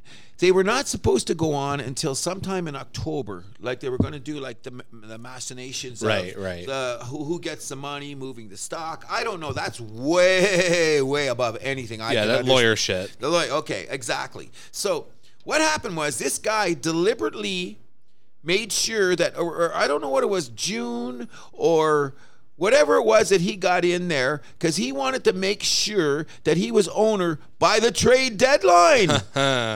Okay? Interesting, isn't it? What do you know? What do you know? See, that came out, and I went, what? Why didn't that happen? They go, so he made sure he moved all the proceedings up. Now, I'm not on the inside to know anything about that. I've just heard about like Brian Windhorst and those couple guys that are insiders when they brought this stuff up and they go, don't forget this part of the deal. And I went, interesting. So now an owner knew that was going on. The only thing is they did give up Cam Johnson. Don't forget that. Cam Johnson, the one guy that went to New Jersey who's got 8 wingmen now with all the deals they made. They got too many guys like the Raptors, but that's another story. The bottom line is this owner got in there because he says, I want to make a splash. So he made a splash, and he's got arguably 4 of the best guys going. Do not sleep on DeAndre Ayton and his relationship with the coach. Mm-hmm. DeAndre Ayton is a serious big man in this league. Now he looks like Grady from Sanford and Son, and you don't know who he is because I know Sanford and Son. Okay, he looks like Grady because you know what I mean. And I love this because I had uncles like this who make jokes. Some black men, when they're 20 years old, they look the same as when they're 60 years old. Nothing changes on those old black men. Black don't crack. Black don't crack. And DeAndre Ayton, when he came in the room right now, people would guess his age. They'd guess he's 20. Some people would guess he's 40. Sure. You know what I mean? So I say don't sleep on this guy. He was a big-time college player, and he's a good player. I hope they make it fit because that's what Durant always needs, that one guy to go in the middle. Because when he's got Booker on the side and Chris Paul, one of the premier all-time great point guards, this owner was smart to get in there early and know that he was going to get him at the trade time. Very savvy move. Very savvy. There you go. But first of all, Kyrie went first. Do you know that the better fit was with the Lakers and the better trade was with the Lakers? However, what was the package that they were offering? They were offering that 29 That first round pick. That first round pick. They were going to go one more year, which is insane because that's like down the road destroying the franchise. But I think there was going to be 2 picks. They were going to give up Westbrook and not Schroeder, but the other scorer, not the guy that got traded. I'm forgetting another. There was a more player involved. Okay. But the New York Nets owner said, I ain't going to give in to Kyrie. Screw you. All the things that Kyrie did to the organization. Do you think they're going to ship him off to L.A.? Nah. I love that, by the way. Oh, he said, no, you ain't going. You're going to Dallas. Screw you, pal. And that's why they had to trade him. And which another thing that blew my mind. When I heard Kyrie ask for the trade demand, first of all, I felt like saying, F you, Kyrie. Who are you? This is selfish, not being a bitch. Because part of the reason was business because no one's going to give him the contract. He wanted the 3 years, and the Nets said, no. What have you done for us lately, pal? So I'm going to give the owners a little bit of credit here and not letting the players get away with everything they want. You know what I'm saying? Oh, yeah. You know what I mean? And that has to be done because who's thinking of the fans here? Someone's got to. The house that happens is always thinking about the fans. And right now, I said, I'm glad the tournament's coming on because I'm turning off the NBA for a while because I'm sick of all the garbage, what it's doing. This is like, there's no consideration for the fans. No. What about the fan base in Brooklyn now? Yeah, those like number 7 and number 11 jerseys, they're bought and just going to be collecting dust till the end of time. Oh, my God. Now. Okay, so they have their fan base. What respect? Okay, I'm going to give Danny Ainge the rebuild. What have they done in Utah? Completely said, okay, trust the process. Okay. You know what, though? However, I think we're saying kind of comparing apples and oranges here. With Utah, they weren't going to win with that core. Something was rotten. Okay, so I don't mind that. They gave it a shot for 3 years. They broke it down. Danny Ainge is going to rebuild it. I got it. Okay, we get that. Brooklyn, you gave Durant and you gave Kyrie. Basically, you guys are going to run the show, not Sean Marks. How did that work out? Part 3. Is LeBron James or is it Rob Pelinka? Pelinka. Who's the general manager in L.A.? Okay, so that's what I'm saying. So my take on it is where do we go with the fans?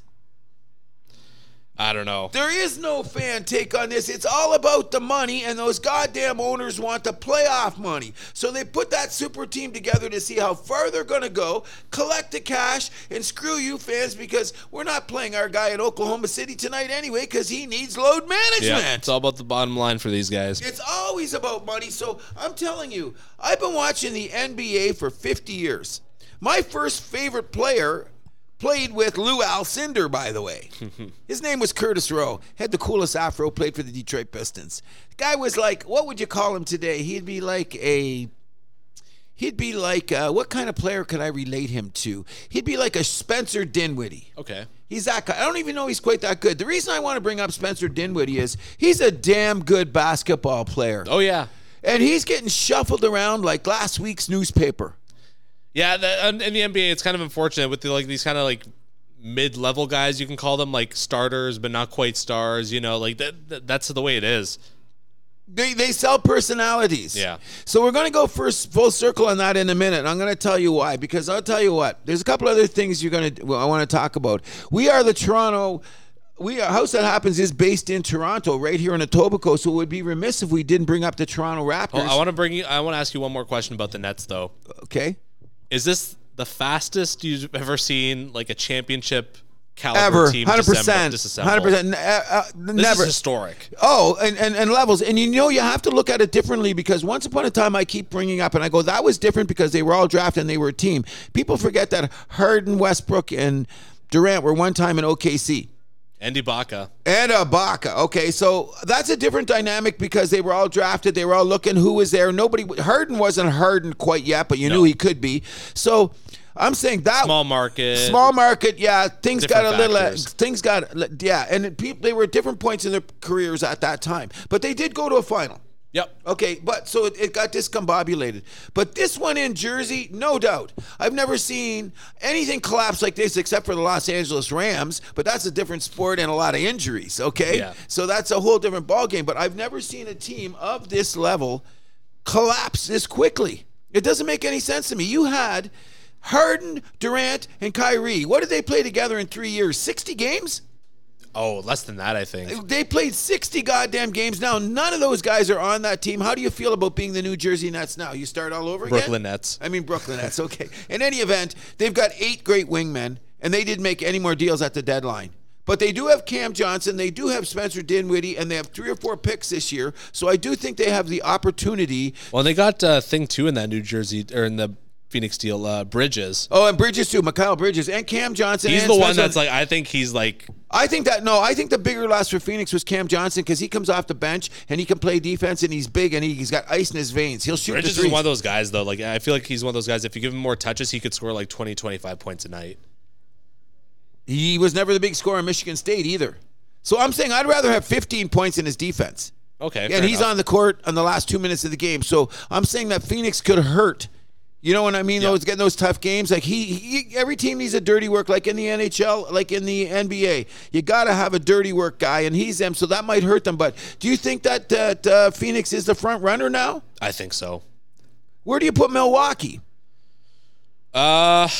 It's tough. I mean, it's between them and Boston in the East, in my opinion. They're like the only 2 left. I don't really believe in Philly. I don't really believe in the Cavs. Oh, I do believe in the Cavs. I think the Cavs are going to be the sleeper team. Oh, yeah. You think they're knocking off either Boston or Milwaukee? I think if they're any team, they could do it because people forget they got a guy like DeAndre Ayton and Mobley. Mobley's an underrated big man in the middle. They got Jared Allen. So those 2 guys are 2 towers in the middle. And Donovan Mitchell and Garland, who I think is the most underrated point guard in the NBA. That kid is dynamite. The thing is, though, Cleveland has not been a good road team this year. Agreed. Boston and Milwaukee have been great road teams this year. That could be the difference. I'm saying that I think that Boston and Milwaukee will end up in the conference finals. But I think if there's anybody that's going to upset the apple cart in the East, it's going to be Cleveland. Okay, fair enough. I'm saying that there. But here's my take on it. I do believe the Lakers are going to make the playoffs, but we're not going to talk about the Lakers because everybody talks too much about those guys. We're done. LeBron, congratulations. You won the championship. Everything's cool. You know what I mean? We got a future NHLer in the room. How you doing, kid? We'll get him on the mic later. We'd like to get his cousin on here too. But the bottom line is, I think that the main future NHLer. What's that? Oh yeah, the Iron. Yeah. Okay. Anyway, Serge here. We didn't mean to interrupt. We should have had him on the microphone. But I'm really saying the serious contenders are you're bringing up. I think that the 2 teams I'm going to cheer for the most are the Denver Nuggets and the Memphis Grizzlies. I'm cheering for both of those teams. I hope John Morant sticks a fucking basketball up their asses because guess what? Nobody respects a small market team. And Josh said it best. I'll be in the slam dunk contest if you pay me $1 million. And everybody said, you greedy little bastard. I said, no. They didn't even give Memphis the time of day. If they didn't have John Morant, who would they be talking about? Mm-hmm. Since all those guys left Oklahoma City, whoever talks about Oklahoma City? Okay, Minnesota got some tread because they won a playoff round last year, but who's talking about Minnesota right now? No, nobody. Oh, let's talk. Minnesota won a play-in game. Let's now let's take it one step further. What's happening with the world-famous San Antonio Spurs? Oh, they're tanking. Okay, so guess what? They're the 3rd team in a big state. Yep. Okay, where are they going anywhere? Okay, you say, well, what about Houston? Houston's building a team.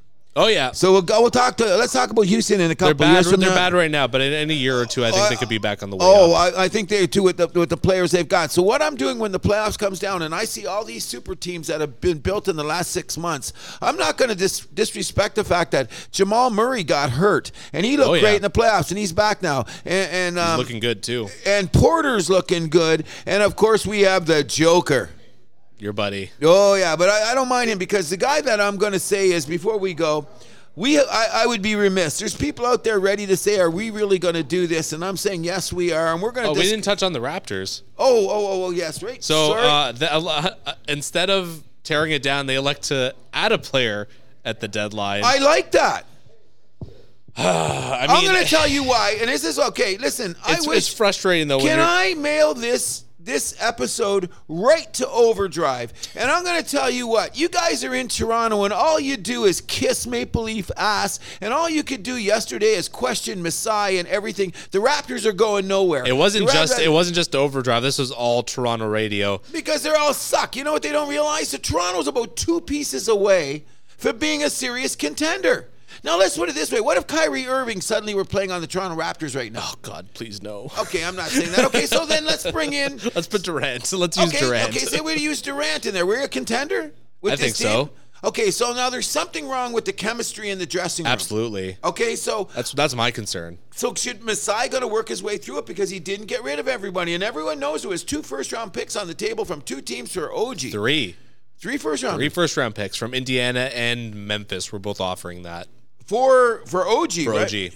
Okay, so I'm going to tell you this much. Then maybe they're going to have a little round table and discuss OG's role because I don't think OG's going to be a 30-point-a-night scorer. No. But I think that they could put a little bit more offense through him. So, because Pascal thinks he can handle the ball. Exactly. So everyone thinks it should go through Pascal.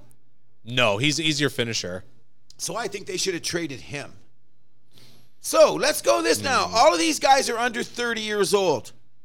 Think about this, okay? The thing is, though, if you trade Pascal, you're looking for another top scorer. Okay, so then let's not trade him. Okay, so what you do is you got to add the piece or pick up somebody in free agency. Because let's look at it this way.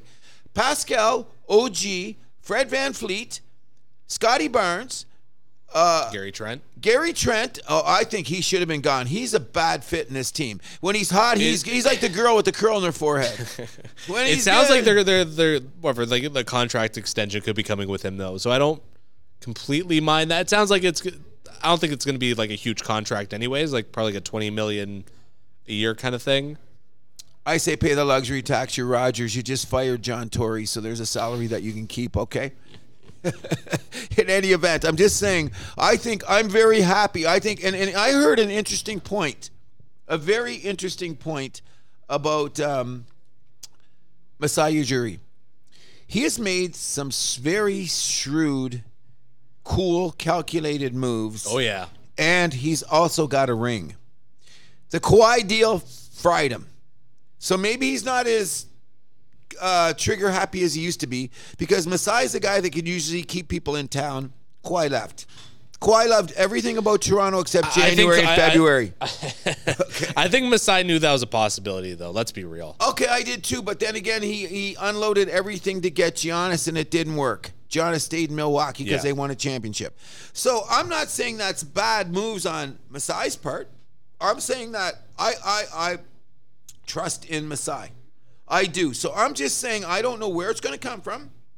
I think that they should make Scotty Barnes a more pivotal part in the team because people made fun of the fact, he got too many commercials. He's got sophomore slumps. Have you seen Scotty Barnes in the last 10 games? Oh, he's really turned it up. Oh, you're damn right he does. Really and he's a great player. And I think that I think that thing about Scotty Barnes is he's still young and he defers to the older players a bit too much. Sometimes he should be the go-to guy. Yeah, I agree. Offensively. I agree. He could go there. So if we could turn him into the go-to offensive guy, he'll open it up more for the OGs, the Pascals, the Fred VanVleets. Because the only problem with Fred VanVleet is this. Sometimes he shoots too much. Yeah, I agree. And I think I've gone into this a little bit too. I'm not in love with the way how they utilize him. I think he's a better like off-ball kind of guy. And like using him as who's gonna direct the offense? That's the thing. I would experiment with Scotty. No, I don't. I think they should keep. I think Scotty should be our definitive small forward because then he'll learn the ball up. Because sometimes they use him as the power forward. Yeah. Pascal should be the power forward. He should, he's got strength. He's got girth. Yeah. Like I would use him there more because I'm saying that the Raptors are. I'm really glad. Like, okay, we've had some problems. We should be better defensively. Yeah, part of the reason we haven't been defensively is because sometimes you got all your wing guy, but who rimmed? Who's your rim protector? Yeah, they just got one. They got 25 games to figure out with this lineup what they're going to do, and as I've heard before, there's nothing they couldn't do at the trade deadline that they can't do this summer. Yep, I agree. Okay, so like they can trade OG this summer, they can trade Gary Trent this summer. You know, potentially even Fred.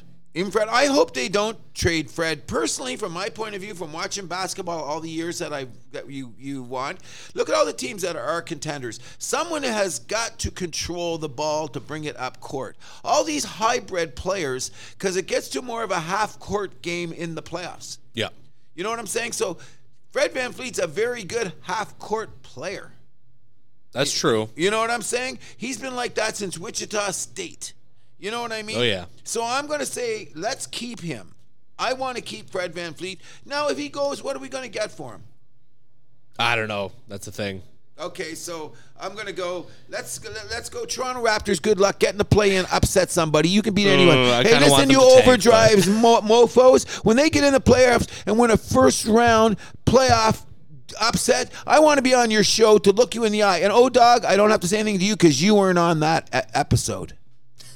It was the other three clowns, so I couldn't go cutting them up because we shouldn't be doing that. It's a Canadian show, and they're doing their best to entertain us with other things besides hockey, which they don't do very well. But so, are we going to get to our bitch list? Our bitch list, the 2023. Who are the 5 biggest bitches in the NBA? Can I start us off, please? Please do. Number 5, Draymond Green. Oh, okay. Okay, so you get to yours.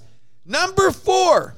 In my list, Devin Booker of the Phoenix Suns. Oh, he scored 70 points. How can he be a bitch? He's always bitching. And you know what the period on the sentence is? When he was in the bubble and he said, move the Raptor away when he's taking a foul shot. That's a bitch move of top 5 bitch move. You can't shoot with a mascot. There's nobody in the fucking arena, buddy. And you had to move the mascot, and he cries. Devin Booker, number 4 for me. But him and the Raptor, they made up, didn't they? No, because our guy that drives the car, he had to go say something because he looked like a bitch. Okay, number 3 on my list, Joel Embiid of the Philadelphia Sixers. That guy wakes up with Midol in his pockets. Come on, that guy, if he doesn't get his way, and I hope Philadelphia gets knocked out early, even though they're looking really good. I hope so, too. You know what I mean? I hope they get gone because we didn't really mention them, but they're if they upset somebody, as much as Embiid is a bitch, I really think that he should have been one of the top 5 players to in the All-Star game. He was not voted in as a starter. Well, because he's not exactly well loved. Well, exactly, but still, the guy has played well. Philadelphia's in position they are in because of Joel Embiid. Oh, and for sure. Actually too. You know what I mean? So I can't. He's still a bitch. But he should have got more credit for the All-Star because just because you're a bitch doesn't mean you're not an All-Star. Because that brings me up to number 2. Luka Doncic. Oh, come on. He is a bitch. That guy wakes up in the morning. First of all, get in shape. How's he a bitch? Most techs in the league, taken over from Draymond Green, number 1. Most techs in the league. Doesn't leave a referee alone. Barks at his own players. Sits down like a petulant little boy because they don't score when he's not on the court. Be a team guy, buddy. He's a bitch, in my opinion.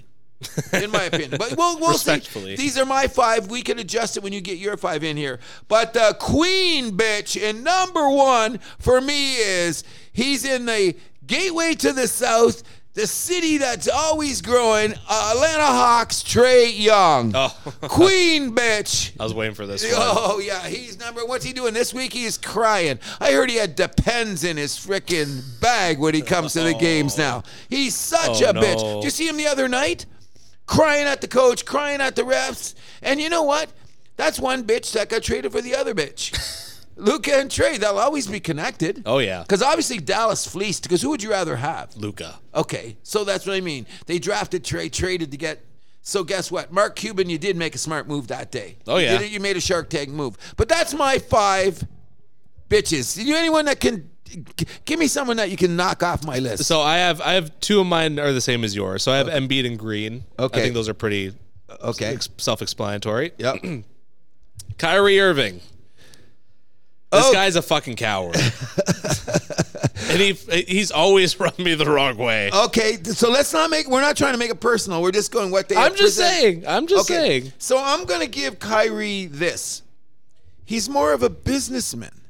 See, he's thinking of his money. Yes, because what he has done is when he's made his maneuvers, like when he made his move to Boston and he left Boston, he got the contract, didn't he? Yep. That was a business move. Now, the same people that gave him that contract, they're not going to give it to him again. That's the reason he got to be shipped out. So is that really a bitch move? I think what he's done is, okay, let's say that's just part of it. Okay. It's the stuff, like you said about the insurrection at the White House, like, I had to take that time off. Oh, I'm hurting. Okay, but then he also got, I can't say about the vaccination thing because I didn't get vaxxed. So no disrespect if you're unvaccinated. Yeah, okay. I'm just. I think he took that too far. I agree. He took it too far. I agree. All right. All right, and then when he brought up the anti-Semitic stuff that made you lose more games, that's not a bitch move. I think that's what the problem with Kyrie is. Like, he's very good in the community, I hear. He does a lot for underprivileged kids that he doesn't let anybody know. He's a deep thinker. So deep that he thinks the world's flat. Is that being a bitch? Well, that was him trolling. Okay, I'll give him that. So my definition of when I'm thinking about a bitch is like what you do on the court with your teammates whenever.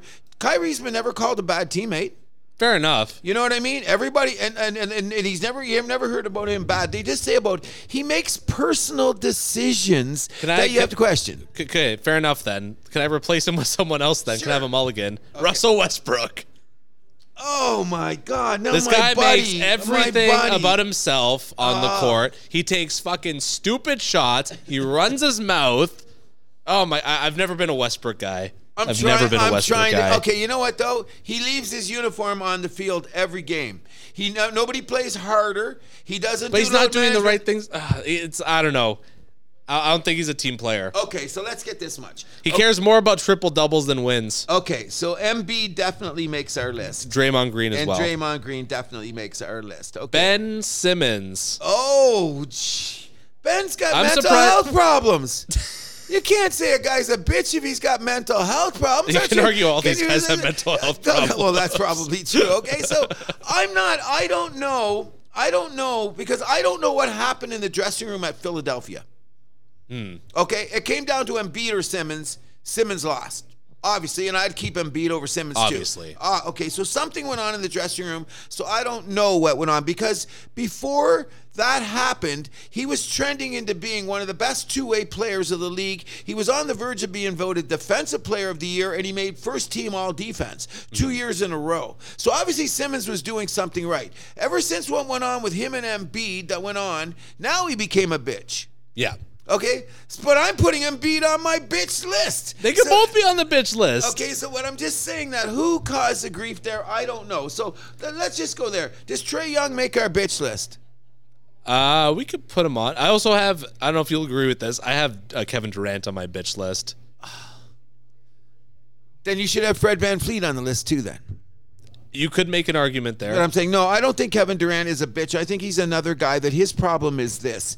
He made the wrong move when he went to Golden State. Now, can you say it's wrong? No. But he got 2 rings out of it, and he was a 2-time MVP finals. Okay? So I'm saying the reason Kevin Durant up until that point was my favorite player in the league. I've loved Durant since I've seen him in Texas, since I've seen him play basketball. He's fantastic. And he wants to be, he wants to hoop all the time. I would say he was probably my favorite player in the league too, right before that Golden State move. When he made, how do you question that? Then that, okay, so he's going to be one of the top 10 players of all time. Agreed. So if a top 10 player of all time, I think that I'm going to give him a pass on the bitch part. Because that's not fair. I'm going to, because I don't think Kevin Durant, this bitch list has nothing to do with skill. No, I agreed, but he hasn't done any like premier bitch things.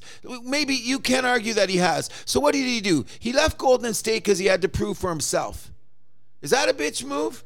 Because he wanted to go somewhere else because they're saying, Kevin Durant, you joined a 73-win team. Yep. So you can't live that down. No, you can't. Okay, so therefore I'm not saying that's a bitch move. That ended up getting him a ring because everybody wants a ring, right? So I'm saying no, Durant does not make the bitch list. Okay. But I'll give you Kyrie. Okay. I'll give you Kyrie. And I hate to do that because that means who do I got to take off the list? Does that mean I'm going to give Booker a pass? I'll give Booker a pass.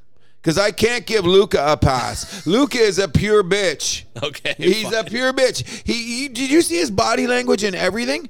Now, this is going to say that, unfortunately, Mark Cuban, if you're listening, 2 of the biggest bitches in the league now are on your team, according to the house that happens. So if that's the case, then, so we got Embiid, Green, Kyrie, and Luka. I'm saying Trae Young.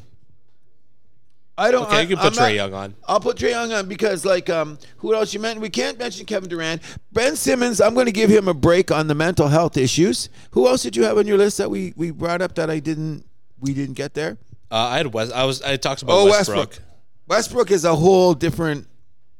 No, You can even put LeBron on this list, actually. Oh, I've heard that too. When people come up and says, why don't you put LeBron? Isn't he the number one, bitch? I've heard that since I brought this up on my other chat groups and places that I've gone. People, and you know what? I can't LeBron put in an Oscar-worthy performance when he got that no foul call there against the Celtics. That was the worst call of the year, by the way. It was worst call of the year. I'm not taking away from that. It was a terrible call. Worst call of the year. I think he was over dramatic about it. But then again, I've seen the only guy that I've never really seen lose their shit as an all-time great is Kareem Abdul-Jabbar. I've seen Jordan lose it. Oh, yeah. For stuff like that. My boy Isaiah Thomas is my favorite. I've seen him lose it on occasion doing crazy-ass stuff. Who else? I've seen Charles Barkley do some nutty shit. Yep. Kobe could have been considered a bitch in his day. You know what I'm saying? Like when you're thinking about it. But as the top 10 guys, I'm going to let their talent kind of move them over. So I'm going to give Westbrook a pass because I'm going to blame that on LeBron. And let's do some hindsight, which is 2020. If LeBron had to do it, I would have said Westbrook was a bitch back on OKC though. Would you? Yeah. Like I said, he cared more about the triple doubles than wins. I don't know. I just think he was playing like a crazy ass player. I don't know, like triple doubles. I mean, you know, he was selfish. Did he devalue them? Did he devalue the triple double? Definitely. Ooh, interesting take on the house that happens. Did. Okay, then we'll say maybe he did, maybe he didn't. My just take on it is when I'm looking at a bitch is like when you come into the league and you're Trae Young, what did you do? Nothing. You're bitching like 10 men. Luka, you've come into the league. What did you do? You did get to a conference finals. But he's arguably having an MVP season this year too. That's because he never gives up the goddamn ball. He just he's a ball hog. You know what's proven to me?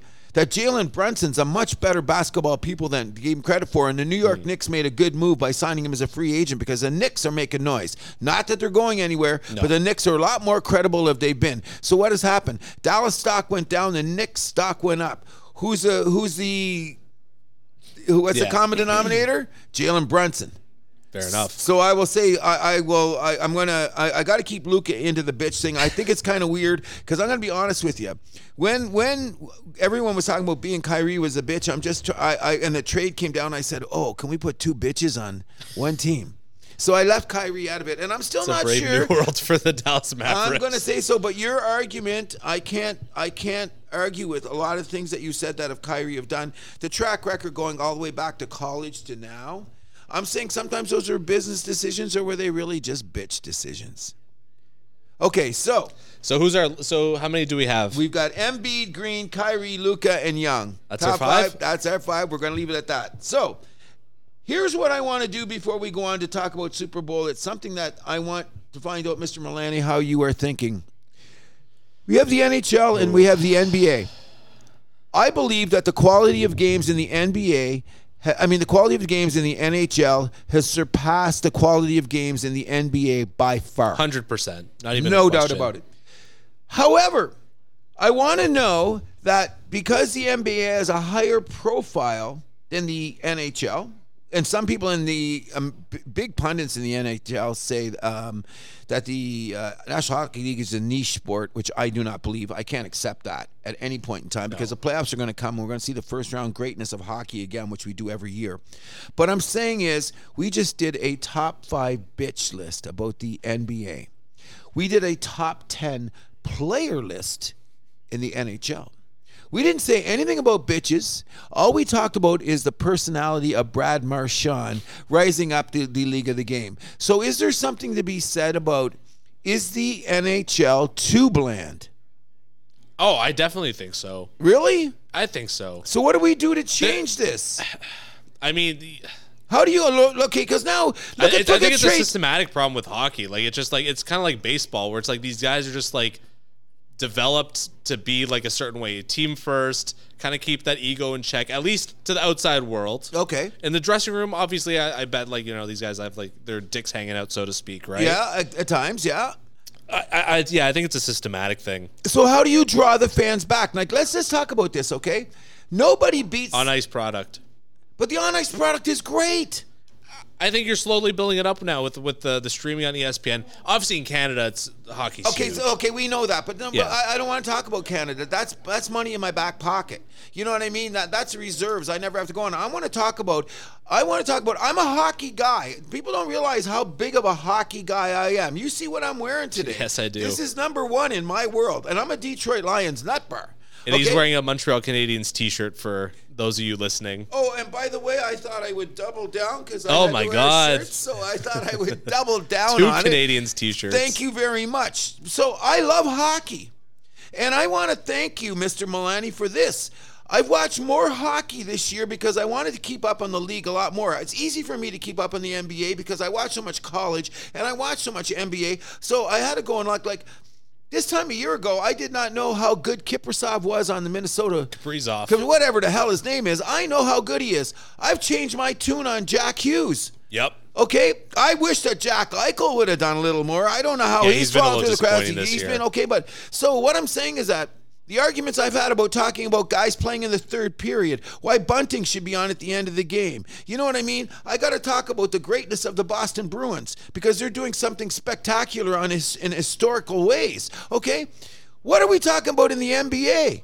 Guys jacking around their franchises, guys being bitched, guys not playing, and they still got a higher profile than the NHL. Yeah. That's what's driving me crazy. Still getting the eyeballs. I know there's like a lot of people talking about how the ratings are down, but the ratings are down. Hold on though, a lot of that's because just a lot less people are subscribed to cable, and people are streaming everything now. Okay, and so is that affecting the NHL too? Then I think it is because the ratings came out for the NHL and they're down as well. But I think it's the same thing, like where it's tough to judge the streaming numbers. Okay, until we get, I've heard that too, and I think that's that's a very viable argument in this way. Yeah. We do not know exactly how many eyeballs are on the game. Exactly. For example, I have one of those magic boxes. Okay? When I come home, I put on the magic. I watch more than porn on my magic box, people, okay? Let's get to the chase here. I wouldn't have guessed that based on some of the bar conversations I've heard. Okay. Well, in any event. That's not just you, by the way. Okay, I know that. It's just, it seems to be the way of the world. But I'm saying, so I'm watching a lot of hockey, especially at night now. If I don't get a regional game, I can go home and hit the box. Oh, yeah. And I can get the replay. Hence the reason I like that guy on Seattle.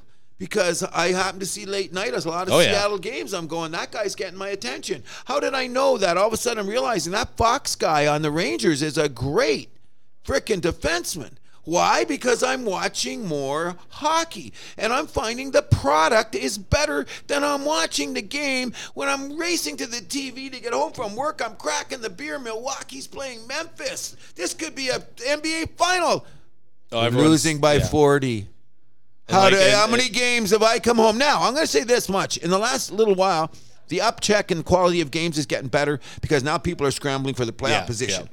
So that's a natural effect of the game going forward, okay? Yep. You know what I'm saying that way? But I'm going to say this much. I want to know, and people listening to the House That Happens, and I know that some of my boys on my chat will be listening about this. How do we raise the profile in the NHL when the product's already better?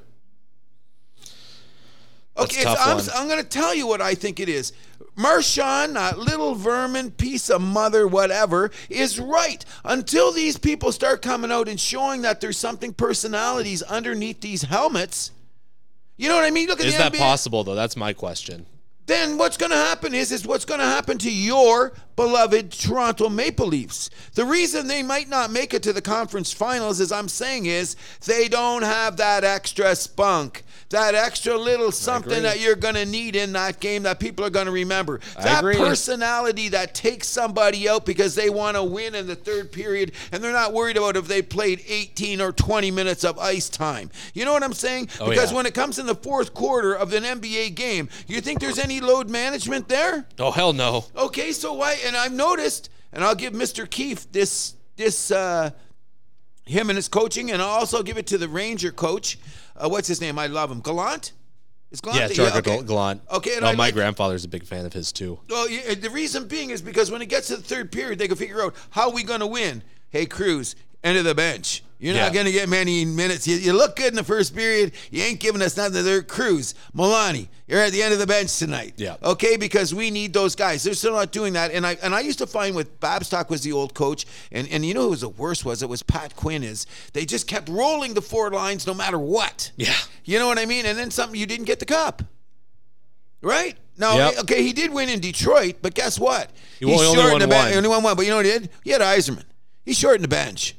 Oh, he didn't even have Yzerman with that. It was Datsuk. Datsuk, yeah. But that's what I'm saying. Datsuk and Zetterberg. Yeah, and Zetterberg, yeah. But then you'll notice he's short in the bench in those games. Remember in Detroit in the playoffs when they get down there? Who was out there? Yeah, even then, though, like they still rolled four lines, from what I remember. I do, but in the third period, I've noticed the good coaches, they start tightening it up more. They're going to adjust on the fly. Babcock was a stubborn one, though. I think he was that four line, even in the third period. Oh, he was brutal sometimes. You know what I mean? That's what I'm saying. You're better off with Keefe, yep. who will shorten his line. Babcock ran himself out of town. Well, that's a lot of other stupidity in his part because we are talking about the NBA here. But our quest is going to be this. We will be talking about the NCAA tournament very, very soon. And we're going to say that I'm very scared that if you look at how the teams are built now, especially in the West in the NBA, we're going to get some dogfights in the playoffs. And what's going to happen if we get a great 7-game series, Memphis, Phoenix or something, and everyone's going to go, the basketball was off the charts, and everyone's going to forget about all that load management. That's how it always goes. Always those bad games we got to see. And then Adam Silver's going to see what's wrong with the product. And that's what's going to drive me crazy because we're going to go on because we're getting a little long in this show. We got to move on to the big one. Which is what I'm going to say, the first time ever NBA usurped the Super Bowl for a couple of seconds this week. Like what moves the monolith? Nothing touches the monolith, which is the shield. You know what I mean? This is the NFL, and for at least 10 minutes, the Super Bowl got put on the back burner.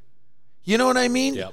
First Take, the premier sporting show in America, except for PTI, but they're prime time. But as a big sports show, forget Shannon and Skip and Wake Up and all those other shows. Molly was the greatest when she said, I cannot believe I'm in Arizona for the Super Bowl week, and we're going to start off with the NBA. That's Molly Q, and she's not even the main pundit on the show. She's just a moderator. Great moderator, by the way. I think she's got the hardest job in sports. I really do. Stephen A. in check. And all the other personalities that come in, there's a sausage fest going on, and she's just the only girl in there, and she's got to hold it on. And the other girls that do replace Molly, they're okay, but they're not Molly. Oh, well, that just comes from reps, right? Yeah, that's what I mean. But she's most excellent on the show. And even when she puts in her 2 cents, and I like the fact that she shows she's such a New York Giant diehard. Like I got my Detroit Lion love. Like, this is a female on there that puts in her 2 cents about the New York Giants. And what she did this week was amazing. And the playoffs started, and they were down in Tampa Bay. And you know how much Stephen A. hates the Cowboys. Oh, yeah. And they go through that thing, so they had to do it. Molly had to wear a Dallas Cowboy Dak shirt. Now, I thought it was odd that she's in a Cowboy shirt. Okay. Got to the end of the show, it was over, and she's talking about team play, how you get forward and that. And she goes, you don't think I'm a team player? The producers asked me to wear a Dallas Cowboy jersey, and I did, and I'm a New York Giant diehard. In my book, that just put her up a stature level because she took one for the team. Yep. You know what I mean? Like, she didn't want to. What's the last jersey she wants to wear? It's either like Cowboys, Eagles, or Washington. One of the three. Yeah. She don't want to wear those jerseys, but she took one for the team. I thought it was very interesting that she brought that up, and she brought it up from a female aspect, which will let you know I'm not against all females being on television. Just the terrible ones. Exactly. You know what I'm saying? But in any event, we got to bring it up. And what's your take on the Super Bowl, bro? We haven't talked about this in a couple weeks. You made some funny picks along the way. So I certainly did. I just want to say this: when we check the tapes, we go back very early. What did Cruz say? Who was going to win the Super Bowl? You said it was going to be KC. Where are we at now? I believe you had the Eagles as the other team. I thought they were going to be close too. Yeah, but way back in the beginning, I thought it was going to be the Rams or the Philadelphia. You want to go way back? No, but like a few weeks ago, I think you were leaning Eagles. Yeah, that's what I said. I thought it would be Eagles and KC, but I had KC winning the Super Bowl way back, and it was all because of Patrick Mahomes. Now, the thing is, though, no one's won MVP in the Super Bowl in like 24 years. Is this the same as the The Boston? Boston. I was going to bring that Okay, up. so we got. Are we due? Are we due? I think we are. Because Kurt Warner was the last one to win both, right? Win both. 1999. Brady should have done it the year they went 16-0. There was that one, and then there was the one where they lost to the Eagles as well. I think he was MVP that year too. Yeah, but that was we're gonna argue about that. We don't. I know that's sensitive to you, and I say that's Bill Belichick's worst move. However, it's fine. I don't agree with that, but honestly, the 16-0 one, that's a lot more painful. Oh, that one was there. I was mad. I'll never forget. I was in there. That's a long time ago. My wife will still tell me because I'm a Brady guy. Okay, everyone knows a Brady guy. Okay, when they lost that game on that catch, I was like shattered personally. I was ruined. I said, "Is this how you do it?" This is like in The Matrix when they almost pull the plugs in when they say, is this how we're going to go before they get saved? It was like that. Like, this is how we go out? You know what I mean? And I still can't believe. Two amazing things to happen on the same play. Oh, unbelievable. First, I'll never forget how Eli escaped. I that still boggles my mind. How he got out of that. I don't know how to fire the ball down there. That's his Hall of Fame.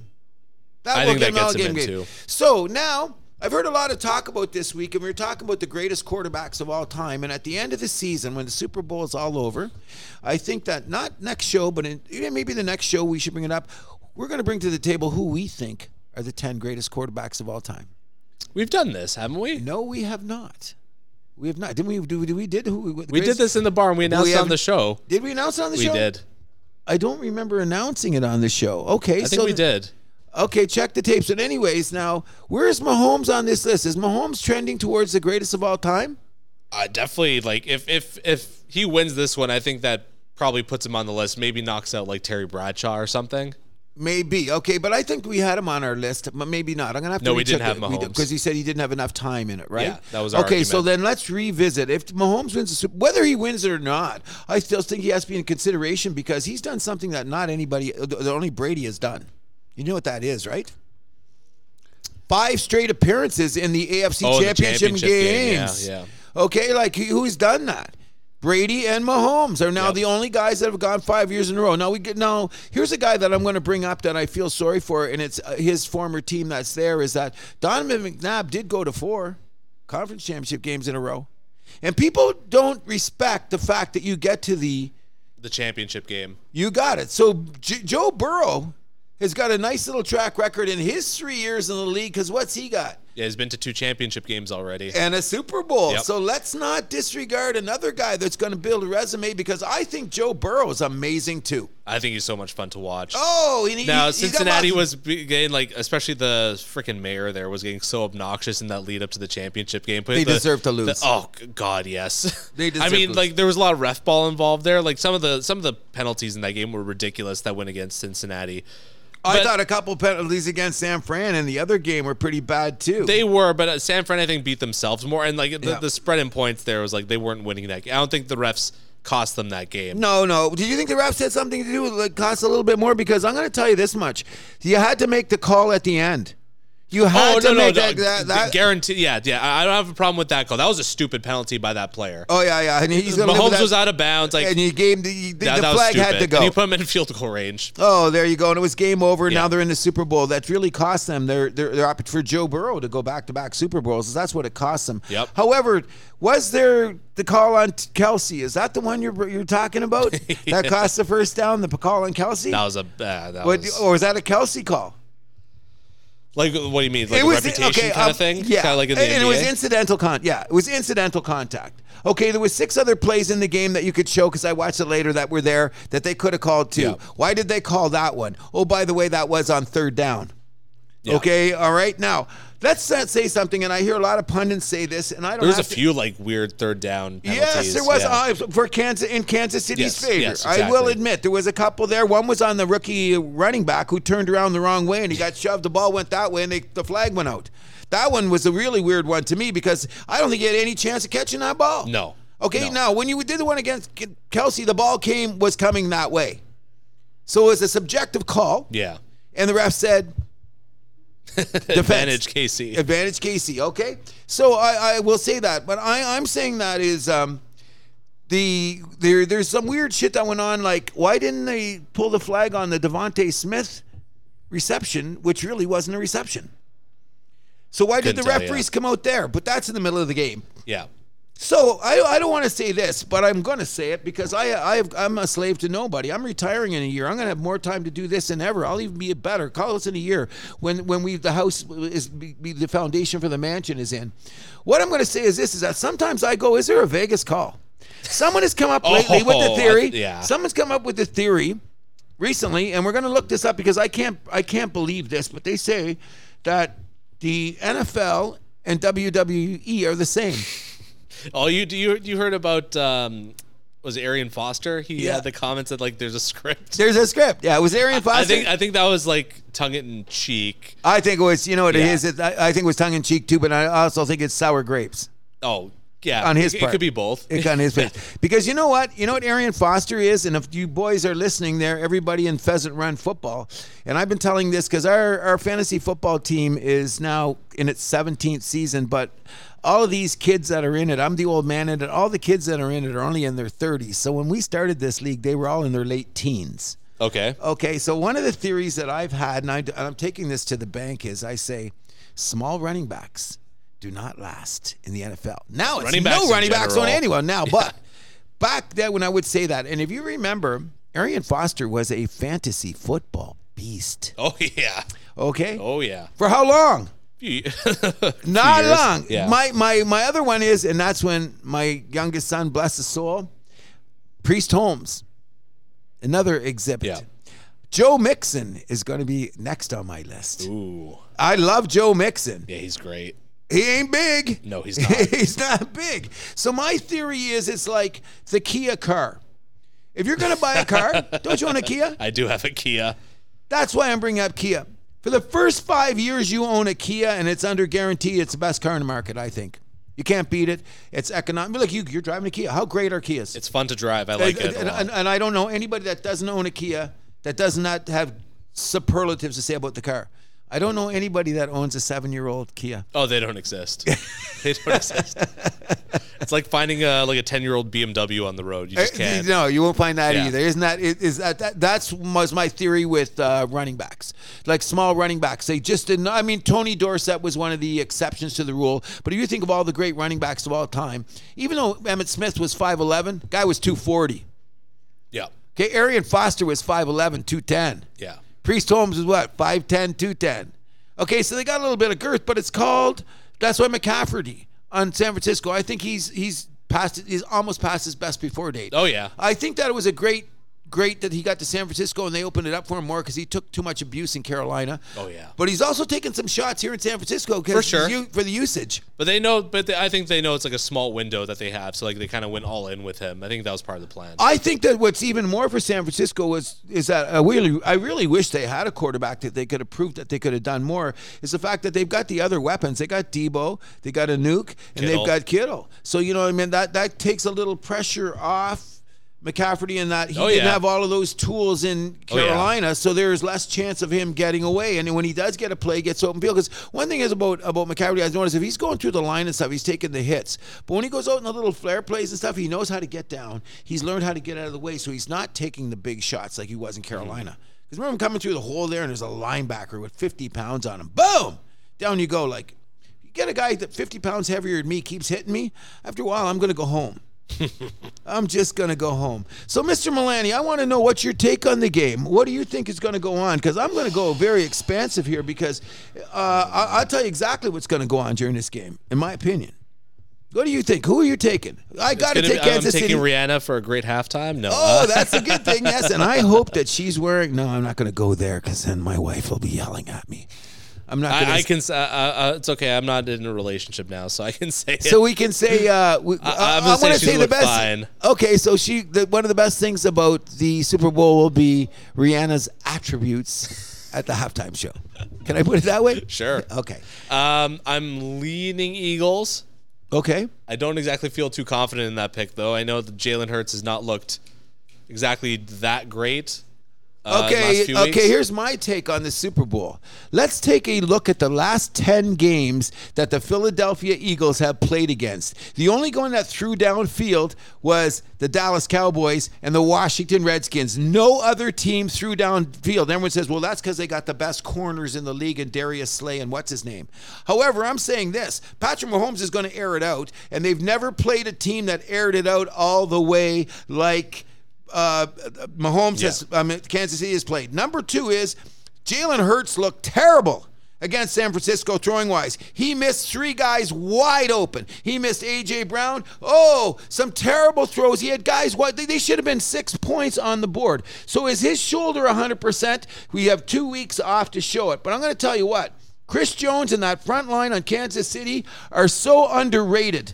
They're going to have a 4-man pass rush. They're going to drop everybody back. So who's going to win it for Philadelphia? It's going to have to be A.J. Brown and Devontae Smith. Yeah, I agree. Because they're going to have to win it. Because I think Mahomes is just going to do his magic, and it's going to be everybody. He's going to win by committee. But if Philadelphia's going to win, it's going to have to be win because they're going to stuff the box. They're going to because they can run it. We know they can run it. Yeah, and so can Philly run. Philly can run. So you know what? That's what I'm saying. Philly can run. Yeah. So I think that Kansas City's going to have to say stop the run. That should be their number one objective, and they have the potential to stop the run. Yeah. So if they stop the run, Kansas City and Mahomes gets his second ring. I'm a little worried about that KC defense, though. In what way? The red zone defense has not been good. One of the worst in the league, they say at the time. But guess what? If they keep them out of the red zone, what do you got to do? Hasn't their secondary been a little shaky at times, too? Agreed. If Philly does decide to air it out to A.J. Brown, I mean, they could find him wide open in some pockets. Okay, so I'm going to put it to you this way. Last time I checked, one of the best receiving corps in the NFL belongs to the Cincinnati Bengals. Don't they have Higgins, Boyd, and Chase? So Kansas City just beat a team. This is at neutral ground, though. Don't forget, completely different ball game. Okay, still we're on neutral ground. Who do you think has a better receiving corps, Cincinnati or Philadelphia? And that's a huge question because they got Goddard as a tight end too on Philadelphia. Yeah. So they got he went there. The other guy they got that big tight end in Philadelphia. No, Goddard. Yeah. Is it Goddard? Yeah. Yeah. Okay, so look at that. So who's got the better receiving corps? I think Cincinnati's got the better receiving corps because they got that tight end with the funny name. Yeah. So if Kansas City's secondary just beat Joe Burrow, what can't they beat Kansas City's thing? Because there's one caveat that we haven't brought up. That's Philly's a lot more balance in offense, though. There's a little bit more they could throw at you. Really? I think so. Yeah, they can run the ball Cincinnati better. and Joe Mixon. Yeah, but like Philly's got like a number of running backs that could do it. Their quarterback can run. Okay, you're getting closer to what I'm getting at. Keep talking, and I'll tell you what the big factor is. Let's hear it. The O-line on Philadelphia could win the game. That could be the best O-line in football. You know what I mean? Okay. I'm saying like an O-line's. I go to the school, no O-line, no football team. So I think that Mahomes is going to find a way to win the game. I'm going with Kansas City here, and I think it's going to be close. I think it's going to be like a 31-28. I think it's going to be a close game too, but I'm taking the Eagles. Okay, so we got a beer on this game for the Eagles. So we're shaking it here, and even in different uniforms, and this is the way we go. But we're going to say that we just hope that everybody out there enjoys the Super Bowl, but number one, drink safely. Just be safe in general, please. Be safe because Super Bowl night is considered one of the craziest nights when you go. And people, it's kind of like New Year's. People do too much that they don't normally do because they think it's an event to do it. And I like beer as much as the next one. As a matter of fact, I've been sipping on one pint for the whole show. It's getting warm. I need a new one. So let's be safe that way. I just want to say this much.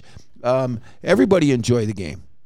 Don't you agree? I agree. Enjoy the halftime show. Enjoy everything. And that's the way it's going to be. Enjoy the company you're in. Most importantly of all, enjoy the company you're in. And I want to say this one more time. I enjoy the company that I keep when I'm doing the House That Happened with a 30-year-old. So I just want to say, anything else to say? My name is Cruz. There's one more thing I want to get to. I just want to talk about how disappointed I am in this Soccer Canada thing. Not in the players at all for going on strike. Like, by all means, like, that's their right and they're upset. Like, do your thing. But I mean, it's just so frustrating. Like, Soccer Canada, like, they're cutting like whatever they're making budget cuts with the teams. Then like it seems this money is just being like funneled up to the higher ups. That's disgusting. Soccer Canada, we clearly got a long way to go. Like between this and the Hockey Canada shit, it's like it's fucking disappointing. You know, I'm really glad you brought this up because you got to realize that we're going to have some World Cup games in our country the next time around, so we better clean it up as quickly as we can. As a matter of fact, every time we're going to end the House That Happens, we'd like to have a serious take like that from Mr. Milani. That's most excellent, bro. I'm glad you brought that up because we would have been remiss if we didn't bring up the situation, considering we're going to be hosting World Cup games within 4 years. I love soccer. Like I've been behind this program when like no one else was. Like, Agreed. I was that guy like telling people this team was going to make the World Cup when no one believed me. And like just to know, like we already knew that things were a shit show. We've known this for a long time there at Soccer Canada, but to have this recent, the way that's being unfolding is just horrible. We're going to keep you, you know what, here at the House That Happens, we're going to keep you on point with that situation and anything else that affects what goes on inside the lines, outside the lines. Indeed. You know what I'm saying? Because we don't need that because we're here for W's and L's, and that's the way we want to keep it. And the occasional T. And the occasional T. That's just the way it works. But in any event, my name is Cruz. And I'm Andrew Milani. Thanks for listening. We're out of here.